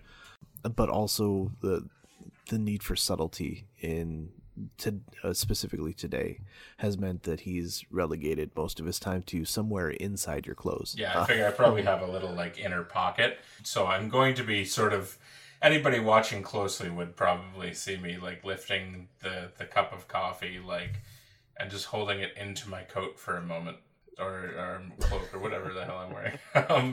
But just holding it in for a moment and putting it down, not taking any drinks. To which the guards just stare. Not sure where that's going. One blink slowly. Yeah, it's been a weird morning. How's your for Monday these going, guys. guys? Yeah, right. Well, we could get killed later today, so. And he's not kidding. No, I know he's not. Hey, if you get fired, come work for me. The one man, ABC, always be closing. He puts a hand on the side of his head, and he says, we would never get fired from this job. Oh, good. Never mind then. It's just that I asked the representative of Prasad to leave. Thank you for doing that. Well, yeah, Although dude was a dick. I got your back. I You're a good guy. I feel like he will be more concerned with you for some time, though. So, Oh, yeah, he's coming for Maybe. me before Oh, yeah, you, and he won't get past me, so don't worry about it. okay. Sleep easy. No sleeping on the job. Well, later. Come on. And it's at this point that one of the other attendants come over and inform you that Motoko and Kyo are ready for you. All right. Oh, did they sneak by? All right. What do you mean sneak by? They went to the back office. Yeah, he was being. Yeah, let's go. So, sarcasm not lost on this crowd. Yeah, Okay, let's yeah. go. I'm gonna top off my coffee before I go in. I'm gonna put a quick extra spoon of sugar into mine. And I'm good. I just stop. Cool. So you get into the back office. Actually, as you approach, the assistant opens the doors for you, bows, presents her hands for you to go in. And as you enter, she then also closes the door behind you with herself on the other side. So she's not in there with you. It's just you and the Yoshiros. Now, when you enter the room, it is a very well furnished office. So there are a number of places where you can sit. You can see that Kyo and Motoko, Kyo is sitting at the desk. Motoko is standing behind him, looking over his shoulder at the paperwork. You can actually see that Kyo is more than a little sort of agitated. He's deep in his papers, and he is a little surprised at the allocations, but I mean, he'll get to that in a bit. His desk is large and incredibly well carved from some very rich wood that was probably harvested locally. It's all well varnished. You can see that behind him there is indeed a terrace, a balcony that goes out, and there's clearly a table out there as well. And then just around the room, there are a few interesting things. There's a portrait of what looks like a picture of what might be Kyo. Although, you know what? Everybody do an intelligence lore check right now. I know I'm not playing to everybody's strengths today, but it's just, it's going to be a difficulty too. That's 5 for me. And 3 successes. Nice. Okay, so that is an older family portrait, and what at first looks like Kyo is in fact actually his father, Gendo the First. That is just an enormous, incredibly elaborate and beautiful portrait of Gendo the First. So Yoshiro Gendo. Now Gendo, what you know about him is he was the original guild contact who set things up here. He was a dragon-blooded, which means he lived for many, many years, and he only recently passed away. And it was actually within the last 60 years that he passed away, right around the same time that the original oath was sworn. And it's always been suggested that he basically died to ensure that everybody else could come to agreement and everybody could be secure here in the mining town. That was like his legacy. His son, evidently, is also dragon-blooded, because if he died 60 years ago and this guy only looks like he's 30, he's got to have something going on right now. Yeah, that's really all you know about Kyo, the Yushiros. Motoko, to look at her just based on understanding, so who got 5? Okay, Kair with 5, what you can see is Motoko isn't just from the scavenger lands. She also is wearing regalia that would suggest that she is Luxian. That's a bit unusual to see a Luxian representing or actually being here with the guild. But if she is married to Kyo, that means that she was probably married off for a particularly large dowry, which means that the guild paid her family to maintain the dragon-blooded bloodline for this guild member, which is weird because guild member higher up guild members aren't allowed to be exalted because nobody trusts the exalted. They feel like they can manipulate things too much, and like power and commerce, you want to have just plain mundane humans doing it because you don't want to tip the scales in any one person's favor. But this town was founded by the Yushiros, and evidently Gendo wanted his legacy to continue, and they are having many babies, so they have at least 2 that you know about. So there you go. Oh, I'm sure Asuka and Ray are back there somewhere. Maybe and somewhere. That one who showed up for 3 episodes and then died. You just gotta find him. Kaoru. Hey, wait till Kaoru shows up. Yep. All right, so Kyo signals for you to sit down, and he actually says, I'm going over the last parts of this contract now. Mm-hmm. Now, I trust Coral. She has a mind unlike any other mortal I've ever encountered, and she often works towards the best possible deal. I think based on our understanding of the land itself, and he looks up and he puts his hands on top of the paperwork, this seems like a bit of a high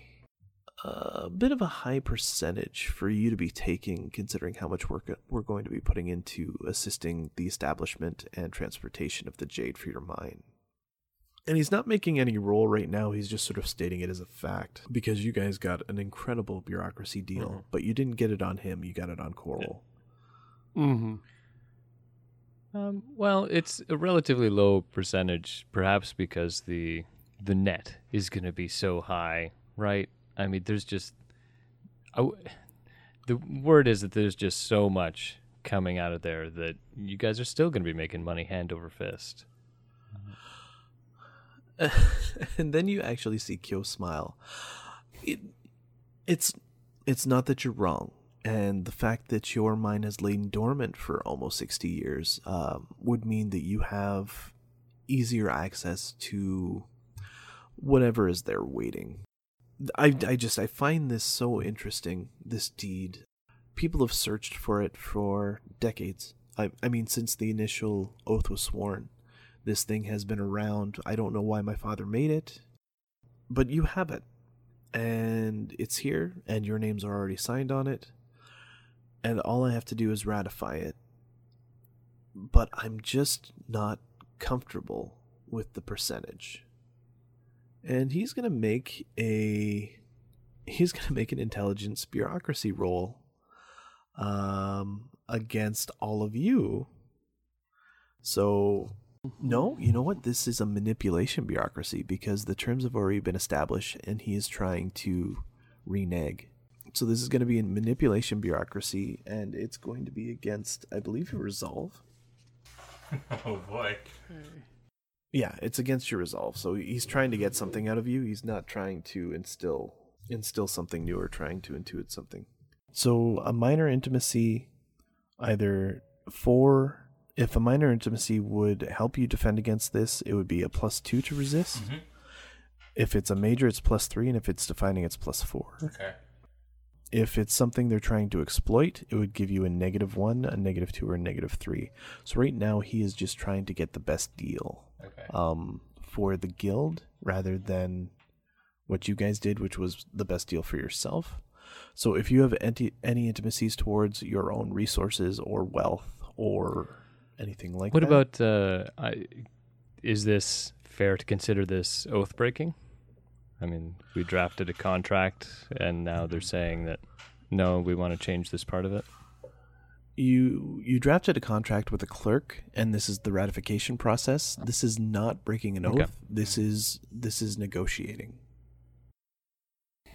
I'm trying to see how this is interpreted from a gameplay perspective. So he's making...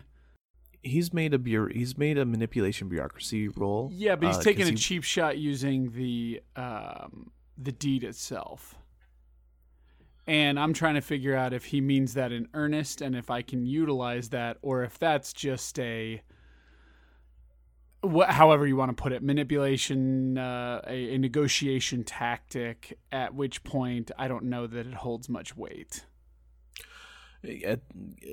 It's really right now he's just trying to wheel to get the best deal. Right. He talked about the deed because it's such a weird thing that's been held over everybody's heads. Anybody who's cared for a while, the guild had no idea where it was, right? Right. And it's money. It's effectively free money because you can't mine that area without the deed, or you run the risk of breaking the oath. Right. So he was talking about it because, like, you've basically won the lottery 100 times over. Well, it depends on how I came to possess that deed. But all that said, so outside of resolve, how do we boost these things? Okay, so resolve is a static value. Yes, that, I've got. yeah. That you can boost if you have. Okay, so the roll or the value itself is wits plus integrity. Yep. So if you have a wits excellency, if you're a lunar, or if you have an integrity excellency, if you're a solar, you could boost it. Now I shouldn't have rolled. You guys should have declared your defenses first, but basically I rolled because now you have a target value that you can try and work towards. When buffing a static value, for every 2 motes that you put in, you buff it by 1, up to a limit of, I believe, your ability plus attribute. See, according to this, resolve is wits Integrity. Wits, integrity, and plus specialty. integrity plus specialty divided by 2 rounded up. And so we just use motes to buff up to a certain limit? Yes, so right now, why don't you tell me what your base value would be? Sure. And then, so what is your base resolve? 3. 3? Okay, so your wits and integrity, you can probably up it by another 2. I don't know if you're going to be able to resist this roll right now. Yep. Alternatively, you can use a willpower to resist, but you have to use an intimacy that's in line with it. Sorry, that's really important for social combat. Okay. You can also use a willpower and then evoke an intimacy that would just like flag it as not acceptable.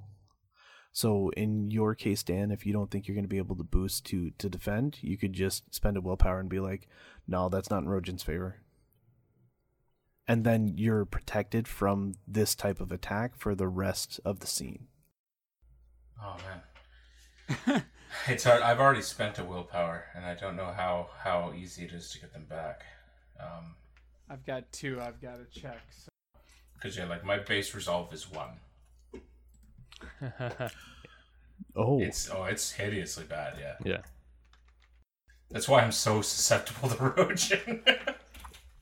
So here's the thing. How this strikes you, if you don't want to resist it, is his claim is fair. When you think of everything that he just described, it doesn't seem unreasonable for him to want a little bit more money than what you're offering. Now, as for Stu, I don't know how Stu feels about it. I don't know how Rojan feels about it. I definitely have a few different minor intimacies that I could easily pull on.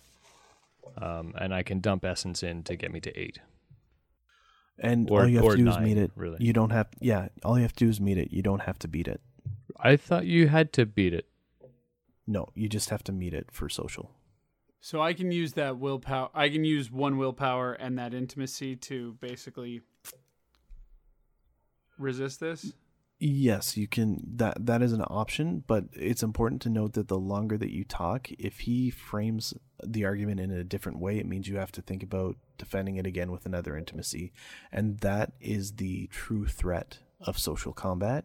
Is the Right. longer you talk, the more likely it is that somebody will start to wear you down. Right. So if things aren't going your way in a social setting, usually sometimes, especially if somebody's better at talking than you are, it's often better to just walk away or punch them in the face. If you punch this guy in the face, though, I It's think not you're gonna going to be work in a out lot so of well, trouble. yeah. It'd be amusing though. It'd be a great story. Oh. You know what else I can do? No, I don't. Sorry. I didn't realize that this was actually a super quick thing. This is actually reflexive. I'm going to use the argument eclipsing shadow. So I don't need to speak. Rojan doesn't need to speak to voice his disapproval. Okay. When he perceives a character making an influence roll, he distracts him with an alluring beauty or wordless menace. In this case, probably wordless beauty. So the target suffers a minus lunar appearance minus his resolve penalty. Minimum of -1 on his roll. So, okay, that would have happened before the roll. So don't worry about that. Never mind. Right. Well. So yeah, in the and sorry in the for future, rolling that's so a thing quick. that I could have done. Yeah, we will slow things down we'll- in the we'll- future. Yeah, I should have been on that. Okay, so Kair, you're just gonna spend the willpower and be like, or are you just gonna accept it? I think I'm just going to accept it. Okay, and I think that's wise. To you, this would seem fair. I know you don't like Dragon Blooded per se, but like this is the request of an organization, right? Like many parts working in tandem. Paying them for it doesn't seem unreasonable. Oh, yeah, no worries. Yeah. Raven, are you going to spend a willpower, or do you think that his requests are reasonable? Can I consult Rojan on what he's gonna do? Rojan can respond, but Like, this is that this- possible? Can you? Is stunting your resolve a thing? Yeah, you can stunt your resolve. But again, Stick your like, I'm fingers in sorry your for ears. rolling. I was about to say, apologize like, for yes. rolling first. La la la la la la. Again, I apologize for rolling first. I No. should have waited Oh, to all see good. if you guys were going to defend No. it. You were worries. excited to throw some dice at us. Yeah. We've been just like dodging all your shit for, Yeah. for Forever. 4 games, man. Like, Yeah. Well, this is the bureaucrat king of the town, so You know what? he's Fuck gonna... it. No, I'm going for it. I'm using a willpower. I'm gonna try to use my intimacy to resist. Okay. And then Stu, you I can just dump a bit of essence in and get my resolve up to 8. okay? Yeah. In which case, you do that easily. Jesus. Yeah. Well, yeah. Stew is made for one thing, and Yeah, it's yeah, you being get- awesome. so you Add can social. use essence as well. Because I have an excellency, Okay. so I can. Yeah, if you have an excellency in integrity, you could also potentially do that, but with a No. resolve of 1 to start, you're It's not a long ways up in a there. good- I have an yeah, it's not- integrity of 0. Yeah. I walk around with a fucking rat made of worms all day. I don't have integrity. Well, it's funny that you should say that because it makes a lot of sense when you consider what that rat is. Yeah. True. So my reflexive then, instead of that charm, I could use the poised lion attitude. That's also a nice cheapie. So I can reflexively make an influence roll. I would encourage you to do that then, Yeah. if you would like. Yeah. So I'm going to Get him, Paul. Get him, sexy. say Spray that sex. Holy shit. so Rojan is going to make it almost look like he's placating a bit and just off the cuff say, well, I mean, obviously that percentage makes sense. I mean, it stands on its own right now. I could see that going up if, the guild was extending further protection to the miners or, providing, extraneous services. And the influence role I want to throw out is that he wants to, I want the contract to include more benefits than currently exist. Okay, well, I'm going to give you just because I haven't given any out yet, I'm going to give you a 2 dice stunt. So that's 2 dice, 1 automatic success. Okay. And you'll gain 1 point of willpower back. Also, stunting is how you get willpower back. Yeah, and essence as well. When you can't sleep. Okay. No, not in this one. Not it's anymore. not essence in this, just willpower. Okay. Yeah. Right, because it's the successes and everything. So, sorry, his resolve with my 6 appearance right now is... Okay, the problem is you're in his element, and he has a defining intimacy to getting the best deal. Yep. So he is at a +4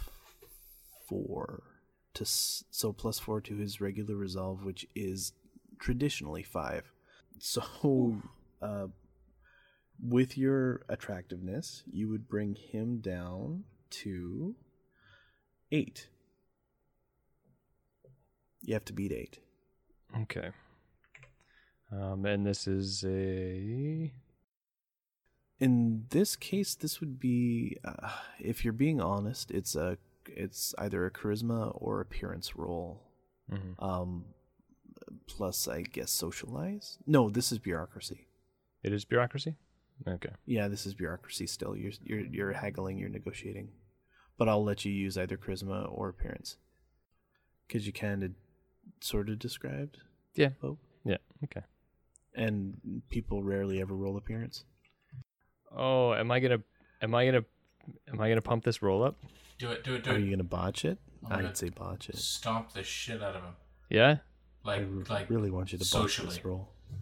Stomp him socially. Okay. I'm gonna go through a lot of essence here. Okay. Oh God. Is that okay? Don't blow up. No. I'm a ways from blowing up. But yeah, let's go for broke then. You've got to be shitting me. Nothing. Wow. 9 dice, 2 successes. Wow. That's how you get shit on by dice. Right. So Kyo just folds his hands. Somebody hacked our game. It's hackers. And says, while I appreciate your fervor and I guess enthusiasm, I really feel like you underestimate the overall efforts that are going to need to be put into reestablishing the mine, getting the miners there. And then, some of these conditions, you've got like this new platform being set up, this private dock. Like there are some very unusual amendments to what would be observed as a regular contract. Incredible, really. I'm impressed. It's a piece of I guess penmanship. And it's at this point that Motoko actually speaks up. We haven't actually had anybody go to the mine in a few years, so we're not 100% sure how secure the site is. Good point, dear. So security is another issue. I'm not sure if you're aware, but we've had a few problems with the wildlife, so there's no guarantee that the mine isn't overgrown. And if it is, then we'd have to hire the lumber crews to come and effectively clean sweep it again. Also, there's a lingering issue of rogue demons.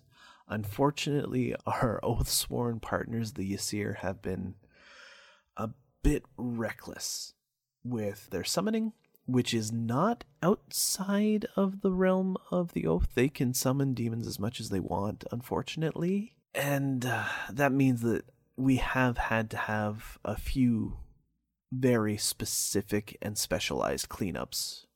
How long, what duration of time are we talking about in terms of you guys actually being able to turn this mine on? Like, is it a month down the road, 2 months down the road? So Motoko speaks up again. That is, we can't really assess that until we go and survey the mine again. And yet you want to renegotiate terms. Well, only because it's increased risk. With higher risk means we would need more money to motivate individuals to go there. Traditionally, most people aren't going to do it out of the goodness of their heart. Unfortunately. And I completely respect that. You are a guild. The purpose here is to make money and be successful in doing so with utilization of various assets. All that said, Rojin made it very clear from the beginning, and we all in this room know this to be true, that even a meager percentage out of what is in this mine is a fortune. So when you start factoring in scale, kind of an irrelevant point. So if you want, we can like assume a worst case scenario and throw some flat numbers down. I mean, and then we'll just pay that little bit extra off and then leave that percentage alone. So Kyo sort of sits up. He's starting to realize that you're not just going to agree, but he also knows that you can't leave this room without him signing this paper, because if you try to leave the building afterwards, there are going to be some bad things happening, but not helping you through this process reflects really poorly on him, because you have every right to this mine, and him delaying it is just like it's just a tactic. I'm going to really strongly urge you to just consider upping the amount by 1%. 1% is all we are looking for, so an additional single percent. And with that, you would not just have all the things that we've already promised, but you would also have some sway with our newly commissioned military units on that side of the river. We have actually hired a mercenary crew of the Volivat, the Lesser Sons. Now, you actually built their facility. You might remember their actual supervisor. You could have some sway. You could actually command or inform them where to be stationed. You would have some autonomy with them. We would give you that. If you would entertain the possibility of giving us another percent in this deal. Do we have we at any point identified what the actual percentages are? Yeah. Yes. So right now it was going to be 34% for Raven, 33% for the other two party members, and the guild was going to be taking 2% off the top. Right. So they're negotiating for 3 now. And then you would have some autonomy with their military elements on We that side basically of the get river. police escort. yeah. I'm curious because this is something that I personally am willing to entertain. What is the guild's military or mercenary availability on this side of the river? Like in the town here, in the town proper. Okay, well, in the town immediate, we're also commissioning the Lesser Sons, so the same mercenary organization, we're starting to increase their influence on this side of the river. We had to station them on the other side just because Prasad was observing their hiring as a buildup of military forces. And the last thing we need is Prasad bringing more soldiers into town. There's nothing in our oath that says that they can't do it. They just can't act with them. But the problem is, the more individuals you bring into town, the more likely it is that people are going to get rowdy, the more likely it is that there'll be bloodshed. Yeah. And if any lives are lost in that process, and this is very important because the oath does not stipulate physical harm, but if any lives are lost, that's when the oath breaks and things get ugly. Okay. Now, we also occasionally commission the Volivat directly, so the actual Volivat, not just these mercenaries, to perform military actions because they have the second largest military presence. Unfortunately, we don't traditionally trust Prasad or Champur or the Yasir with any kind of military actions, just because they're never really interested in cooperation. Our oath says that we tolerate each other, not that we have to get along. I'm just asking, like, if you guys are looking for 1% more, what I'm saying is that I'm willing to just give up 1% of my own share off the top if you're willing to extend that protection to miners from our section in town. I don't trust the things with the demons. I don't trust the people in town. I intend to make this mine a good place to work, and I don't want the people who work there to be, targeted or harassed in town. I think 1% more is going to more than adequately pay for a bit more muscle to help even just keep things civil here. I mean, it's crazy out in the town right now. We can make this a better place. And at that comment, a smile just spreads across Kyo's face.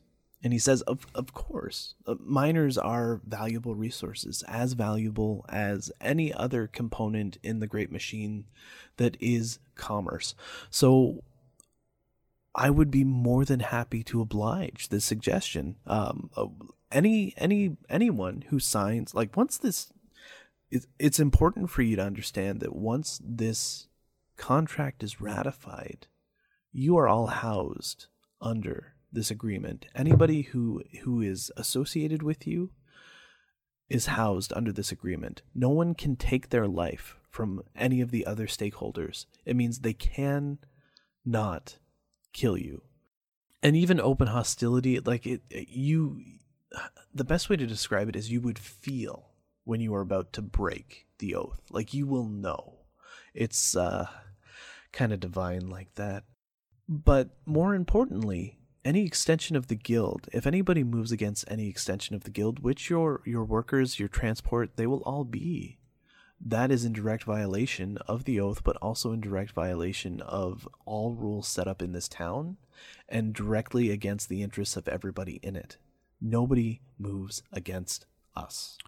I would love to believe that. I would. I just, again, I don't trust this town. And again, I'm willing to give you that 1% if this states very clearly that our miners are protected not just from being murdered, but from physical harm.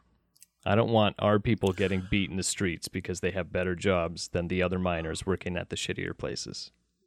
And as you're saying this, he's nodding and he actually pulls out a brush, like a fine calligraphy brush, and he starts actually writing out the terms at the bottom of the deed to match your request. So he puts it on there. And then he stands up and he reaches his hand out and he looks at all three of you and he says, this is amenable. I am more than happy to agree to this. If we shake on this, then it gets exercised. Rojin, you sacrifice 1% to us, and all of these new terms are included. Sorry, I couldn't quite see what you actually wrote down there. You can look at it. It's what you said. So anyone in the town, like anyone who mines at our place, is protected from physical harm. Yeah, if you're in, I'm in. I'll give 1% for that. Oh, careful. Sorry. I didn't say I said. Damn it. Okay, no, you don't have to each give 1%. Yeah. Yeah, you don't. Yeah. Well, yeah, but I mean, want. Well, but why would he? If you wanted to like proffer 1/3% is once that's done, That that's was fine. kind of yeah, I get where it. I was. Yeah. Okay, I'll talk to you. We'll talk later, bro. But yeah. So All right, I'll just sit there quietly. No, it's okay. Like, your heart's in the right place. I just need to know, like, because I'll be frank, you seem eager. I get it. Like 1%, like we said, is a lot of the money. But what guarantees do we have that the standing army representing the guild, protecting our people? What is the guarantee there exactly? Right, so here is where Motoko starts to describe exactly in military terms what you will have access to, what you will be able to do in terms of command. the standing numbers of the forces that they have access to, which doesn't just include the Lesser Suns. There's also another organization that deals down in the port, so you would have some autonomy with them if you ever actually go back south. But you're going to have to make an intelligence war roll to interpret everything she's saying, because I know that's your strong suit. Everybody can make this roll if they want. May I know the difficulty? Right now, the difficulty is 2. Okay. And now I get 6 successes on 5 dice. Where were you earlier? I guess I could roll for posterity's sake. So I guess You don't want me to roll. Well, I kind of do. I kind of do as well if you fail it. out of character, what I'm trying to pin down here is that with the threat of the Prasad coming and like Dragon Bloods coming in and killing my cult, I want to know that if I tell my cult to work at my mine, that they will be protected. This covers them. If they Okay. work at the mine, if they go and work at the mine, they're fine. More specifically, actually, this is something you would kind of need to make an intelligence Okay. bureaucracy roll, but There's I'm just going to give it intelligence because why? score, Oh so- my You did goodness. it. Okay, Oh wow. you still did it. I'm fine. I'm fine. I can do But- in bureaucracy if you want. No, you don't. Alright. You don't need to. I'm just going to give it to you. If they work at the mine, even just for a day, they're covered. Okay. So how do we file that claim? No. You could even make the your followers into a recognized organization and then give that organization 1%, so they're stakeholders. True. Yeah. Yep, that too. Okay, so you've all rolled your war. What you understand is, oh god, Now you gotta describe it. what you understand is that I'm going to give you full details of the military outfits that you have access to now at a later date yeah. because I don't have them ready. No, totally fine. But yeah, I didn't really expect stuff to go in this direction, even though I offered it to you. It's not an insignificant amount. More specifically, the Lesser Suns. They're some of the best mercenaries you will ever find. Not just in this part of creation, but in the entire world. Excellent. Outside of Dragon-Blooded, because of just their lineage. They're called Lesser Suns because they don't have as many fathers as regular pureblood Volivat. A lot of them are just reproduced naturally as opposed to the sacred ceremonies, but that's more politics and lore than anything. These are still some incredible soldiers that are looking to prove something, that are also happy to work for $1. It's an interesting mix. And you only find it because you're so close to Volivat. Most people would never hire them because they're so out of, like, it's hard to get them. I guess just before I shake your hand, the only other ratification that I don't know if you'd be amenable to it, it's like I'm just throwing it on the table. You've seen the kind of work that I do as a craftsman. If there are any kind of like shelters or barracks or any buildings or structures that you'd be pulling people in to build out of wood, I presume, if you want. Instead, you could ship in stone. I work better with stone instead of wood. And instead of spending money on the people doing that building, I can do that building. And it's at this point that Kyo looks at you and he says, I'm sorry, I'm just a little confused. Are you offering additional services as well as your 1%? In order to make everything there better, I'm willing to put some of my own effort into the place. Yeah. Essentially, I'm not interested in the logistics of how you get materials, but effectively. Oh, okay. Well, I mean, I'll stop you right there. Like, this is going to be your claim. You can build whatever you want there. You can do whatever you want there.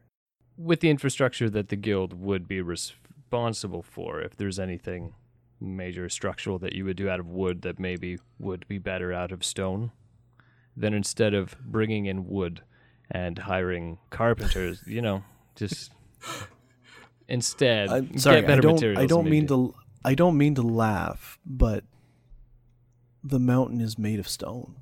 Yeah, exactly. We quarry it all the time. A number of the buildings here are made out of stone. Like, if you want to build the infrastructure over there, you will have access to both.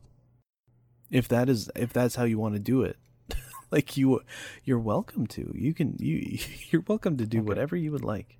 I'll deal with that down the line then. No worries. Never mind. Okay. And so then he looks at. He feels like he's gotten what he needed out of Rojan. So he looks at Kyrie, he looks at Raven, and he says, "I'm reluctant to ask, but are both of you also okay with this? Your signatures are already on the paper, but I want to make sure verbally that everything is all right." I'll kind of just look at him, look at Rojan, now back to him, and now back to Rojan. Yeah, sadly, he isn't Rojan. Now Rojan's on a horse. Back to him and say, if this is fine with Rojan, it's fine with me. To which Kyo nods, and then he looks over to Raven. His 1% workers? Sure.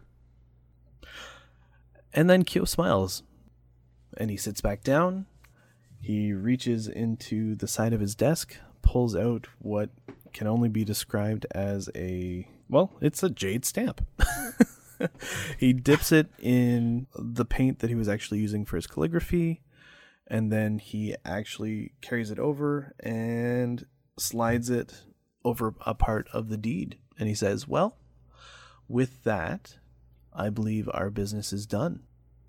As for the inquiry that Rojan had, it may take some time for the mine to get up and running, but as for this deed, you are now presently owners of a particularly large piece of land on the other side of the river that is, we can provide you with all historical records you need, but there is a strong, deep vein of jade there, with certainty. So I think you're rich." And then he sits back. Well, we will be. "Welcome to Gijaru," he says to Raven. And Thank you. Nice doing business with all of you. Motoko, can you see them out? And then Motoko nods and looks to all of you and just points her hand to the door as she moves past you to open it. And as she's stepping out, she says, "Our business is concluded, but if you would like to have lunch with us later, you're more than welcome to. We can talk about any number of things, but I would also understand if you want to maybe just start investigating the claim. If you need an escort out there, just let me know. I'd be more than happy to accompany you or to provide you with the information that you need for the Lesser Sons. You've met a few of them before already, Rojan, but traditionally, if you need an escort, I would be more than happy to help." And then she looks over at Raven and says, I'm sorry, don't mind my prying a little too much, but where exactly did you find this deed?" So I gotta ask you a quick question. Yeah, go right ahead. Yes, your intimacy comes into it. Well, not only that. Give me one sec. I need to check and I don't know if this is a public thing. So I'm sorry, Fred. You have to roll 3 dice. My walls are up. Okay. Doing it right now. Rolling dice is good, right? Especially when it's a low number like 3 and you botch. Oh, don't worry. If there was ever a good time to botch, it was that. Fred, you have accrued no limit. Oh, wow. Wow. Oh, that's too bad. Okay. So how would you like to respond? She smirks and goes, "I guess you could say it's just always been with me." She looks you over and accepts. All right, then. Also, your accent suggests, but your appearance maybe not so much, that you've spent some time in the scavenger lands. Is that so? Now the claws come out. You don't have to roll limit again. No. It only happens once per session. Yeah, I'm familiar with those parts. I guess you could say, whether born with it or over time, I've picked it up. And at that comment, her face actually lights up, and she says, I'm originally from Lookshy," and she's getting very animated. She's actually touching her chest, and she's like, sometimes I miss home. Have you ever been to Lookshy or any of the cities around there? Yeah, I have to look that up. Okay, so Lookshy is just one of the cities near. It's sort of like on the other side of the coast from. Yeah, I think I would. Where be you came from with that, yeah. So I'll just kind of warmly go, "Oh, yes, I'm familiar with those areas. Very, very wonderful lands. Had a lot of good memories from that area." Oh, that's great. All right, it's usually supposed to be a surprise, and she actually starts to move you guys away from Kyo's office. Something like what just happened, it's not like it happens every day, but the fact that we have a final shareholder for the Oathsworn means we're obliged to have a party. So in celebration of your deed's discovery, we're thinking in about a week's time we were going to throw sort of a gala. It'll be at our estate here in town. Of course, you would be the guest of our honor. Would you maybe meet me there? We could have some conversations about your time in the Scavenger Lands. Sorry, I miss home. I like talking about it. I don't get a lot of opportunity. At this point, Raven kind of lights up and says, "I'd be delighted." Thank you so much. And she actually grasps your hand. She's like, I look forward to talking to you. And then she realizes what's going on, and she like recovers, and like suddenly the iron rod goes back in her back, and she's just up straight, and she's like, "Right. Well, thank you for your time, everyone. Again, the offer of a free lunch is on the table," and she's slowly, like, just any decorum is starting to fade away. She's realized that she's sort of done a faux pas. Or you can go, right, be in touch. And then she starts shuffling back to Kyo's office. Good luck to both of you with your sons. And then she looks back at Kyr and genuinely, like a look of genuine, just sort of tenderness, says, "Thank you." And then turns around and goes back into the office. And I think maybe we'll call it there. Yeah, I'll get you the information on the mine. I'll get you the information on the soldiers that you now theoretically have access to.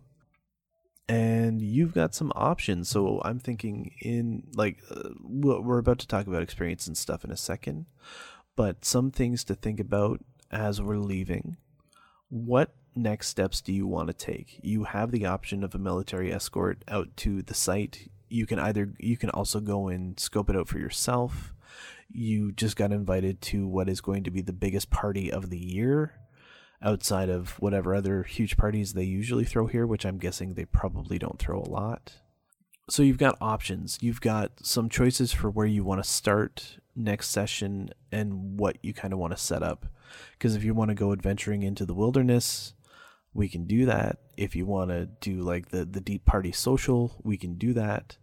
I'm guessing you probably want to get your hands dirty. But I'll let you guys tell me. But all of that said, I am going to give you all. I'm not going to do the solar or lunar experience this time around. I don't feel like that really came into play. It was just a bunch of good social interaction. So I'm just going to give everybody just a straight 4 experience for the session. And then I'm going to open things up. So I'm going to ask, let's start with Raven. Raven, what did you and Fred, what did you learn this session? Expect the unexpected. There's always the anticipation of poor dice rolls or something like that. But those curveballs at the end, yeah, if I... And I'll weave this into the next session, but there were some parts of my personality at odds in what just happened at the end there. And I don't know why I let my guard down at the very end of that episode or of that session, but it came out of left field for me. So It's okay. That's great though. But yeah, expect the unexpected was the new lesson for me today. Awesome. So then, Dan and Kyer, what did you learn today? What did you take away from today? I think a couple things. One, the very like almost impertinent arrogance of the Dragonbloods with the Prasad coming into that room with us. It's nice to know some names now on some of these people. And really, I think the biggest thing for me was learning actually the dynamism of the social combat side of things. Because I think for the most part, we've only really seen like Stu do social combat with stuff. And it's been the one time that we've all had to bring our resolve into it. And it was it really let me see one of these things that's like a very intentionally a blind spot for my character, but lets me see a little more of how it's going to kind of come. Yeah, that's a very good point. Going into Exalted, you're not always going to think about your static values.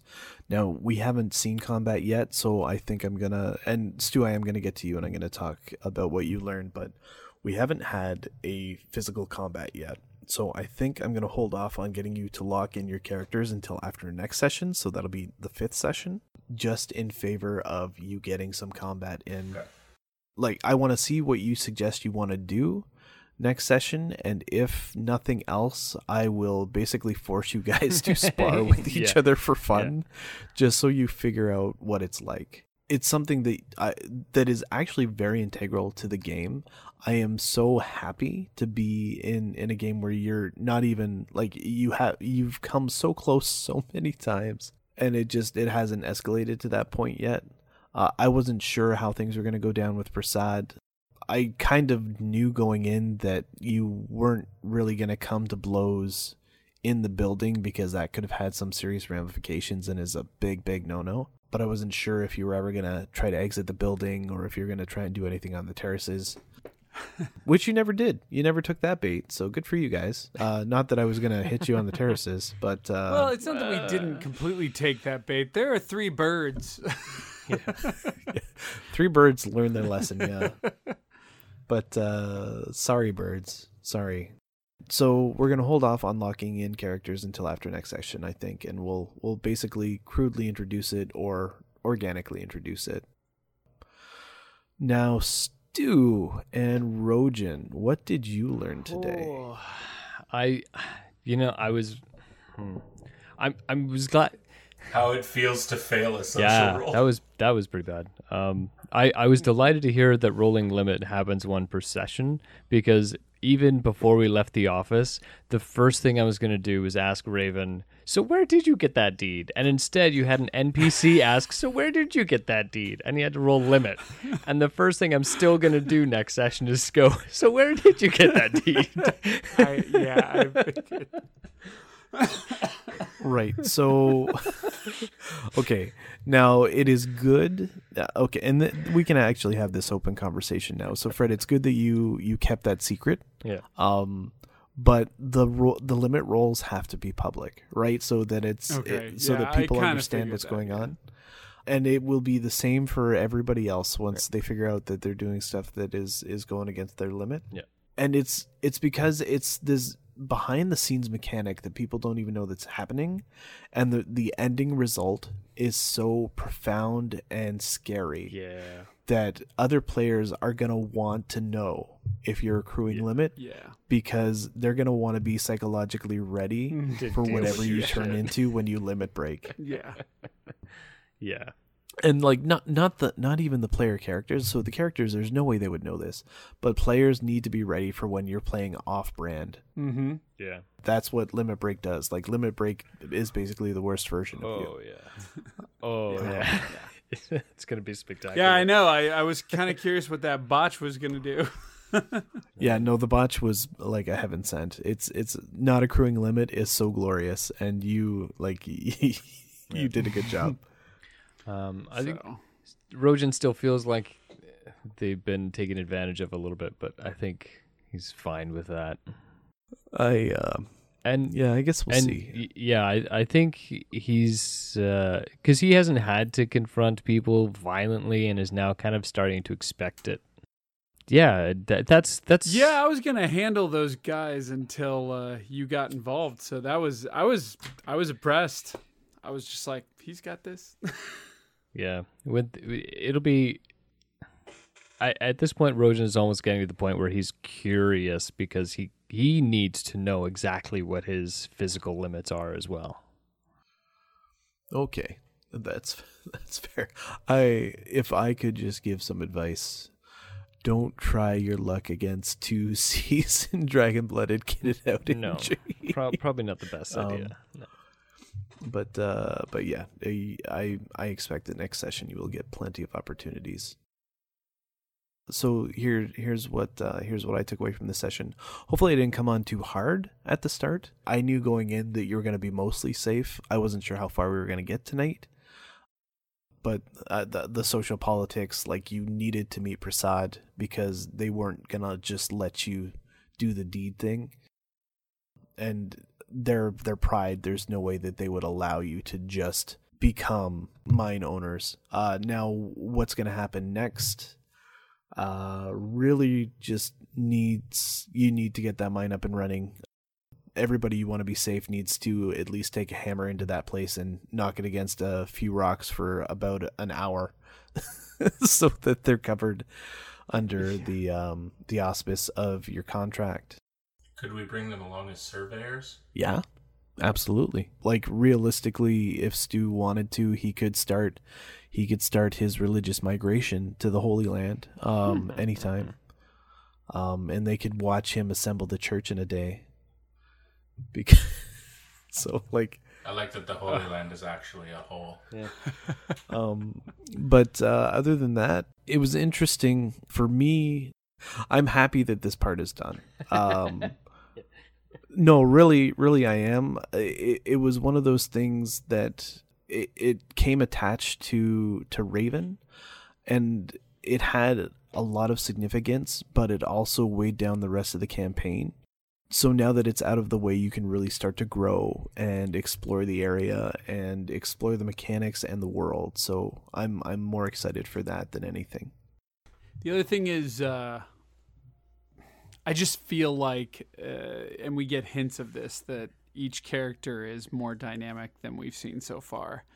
And I'm curious to see that come to fruition as time goes on. For sure. Absolutely. Yeah. There will be plenty of opportunities as long as we keep playing. So, yeah, as long as everybody's still having fun, we're just going to keep going.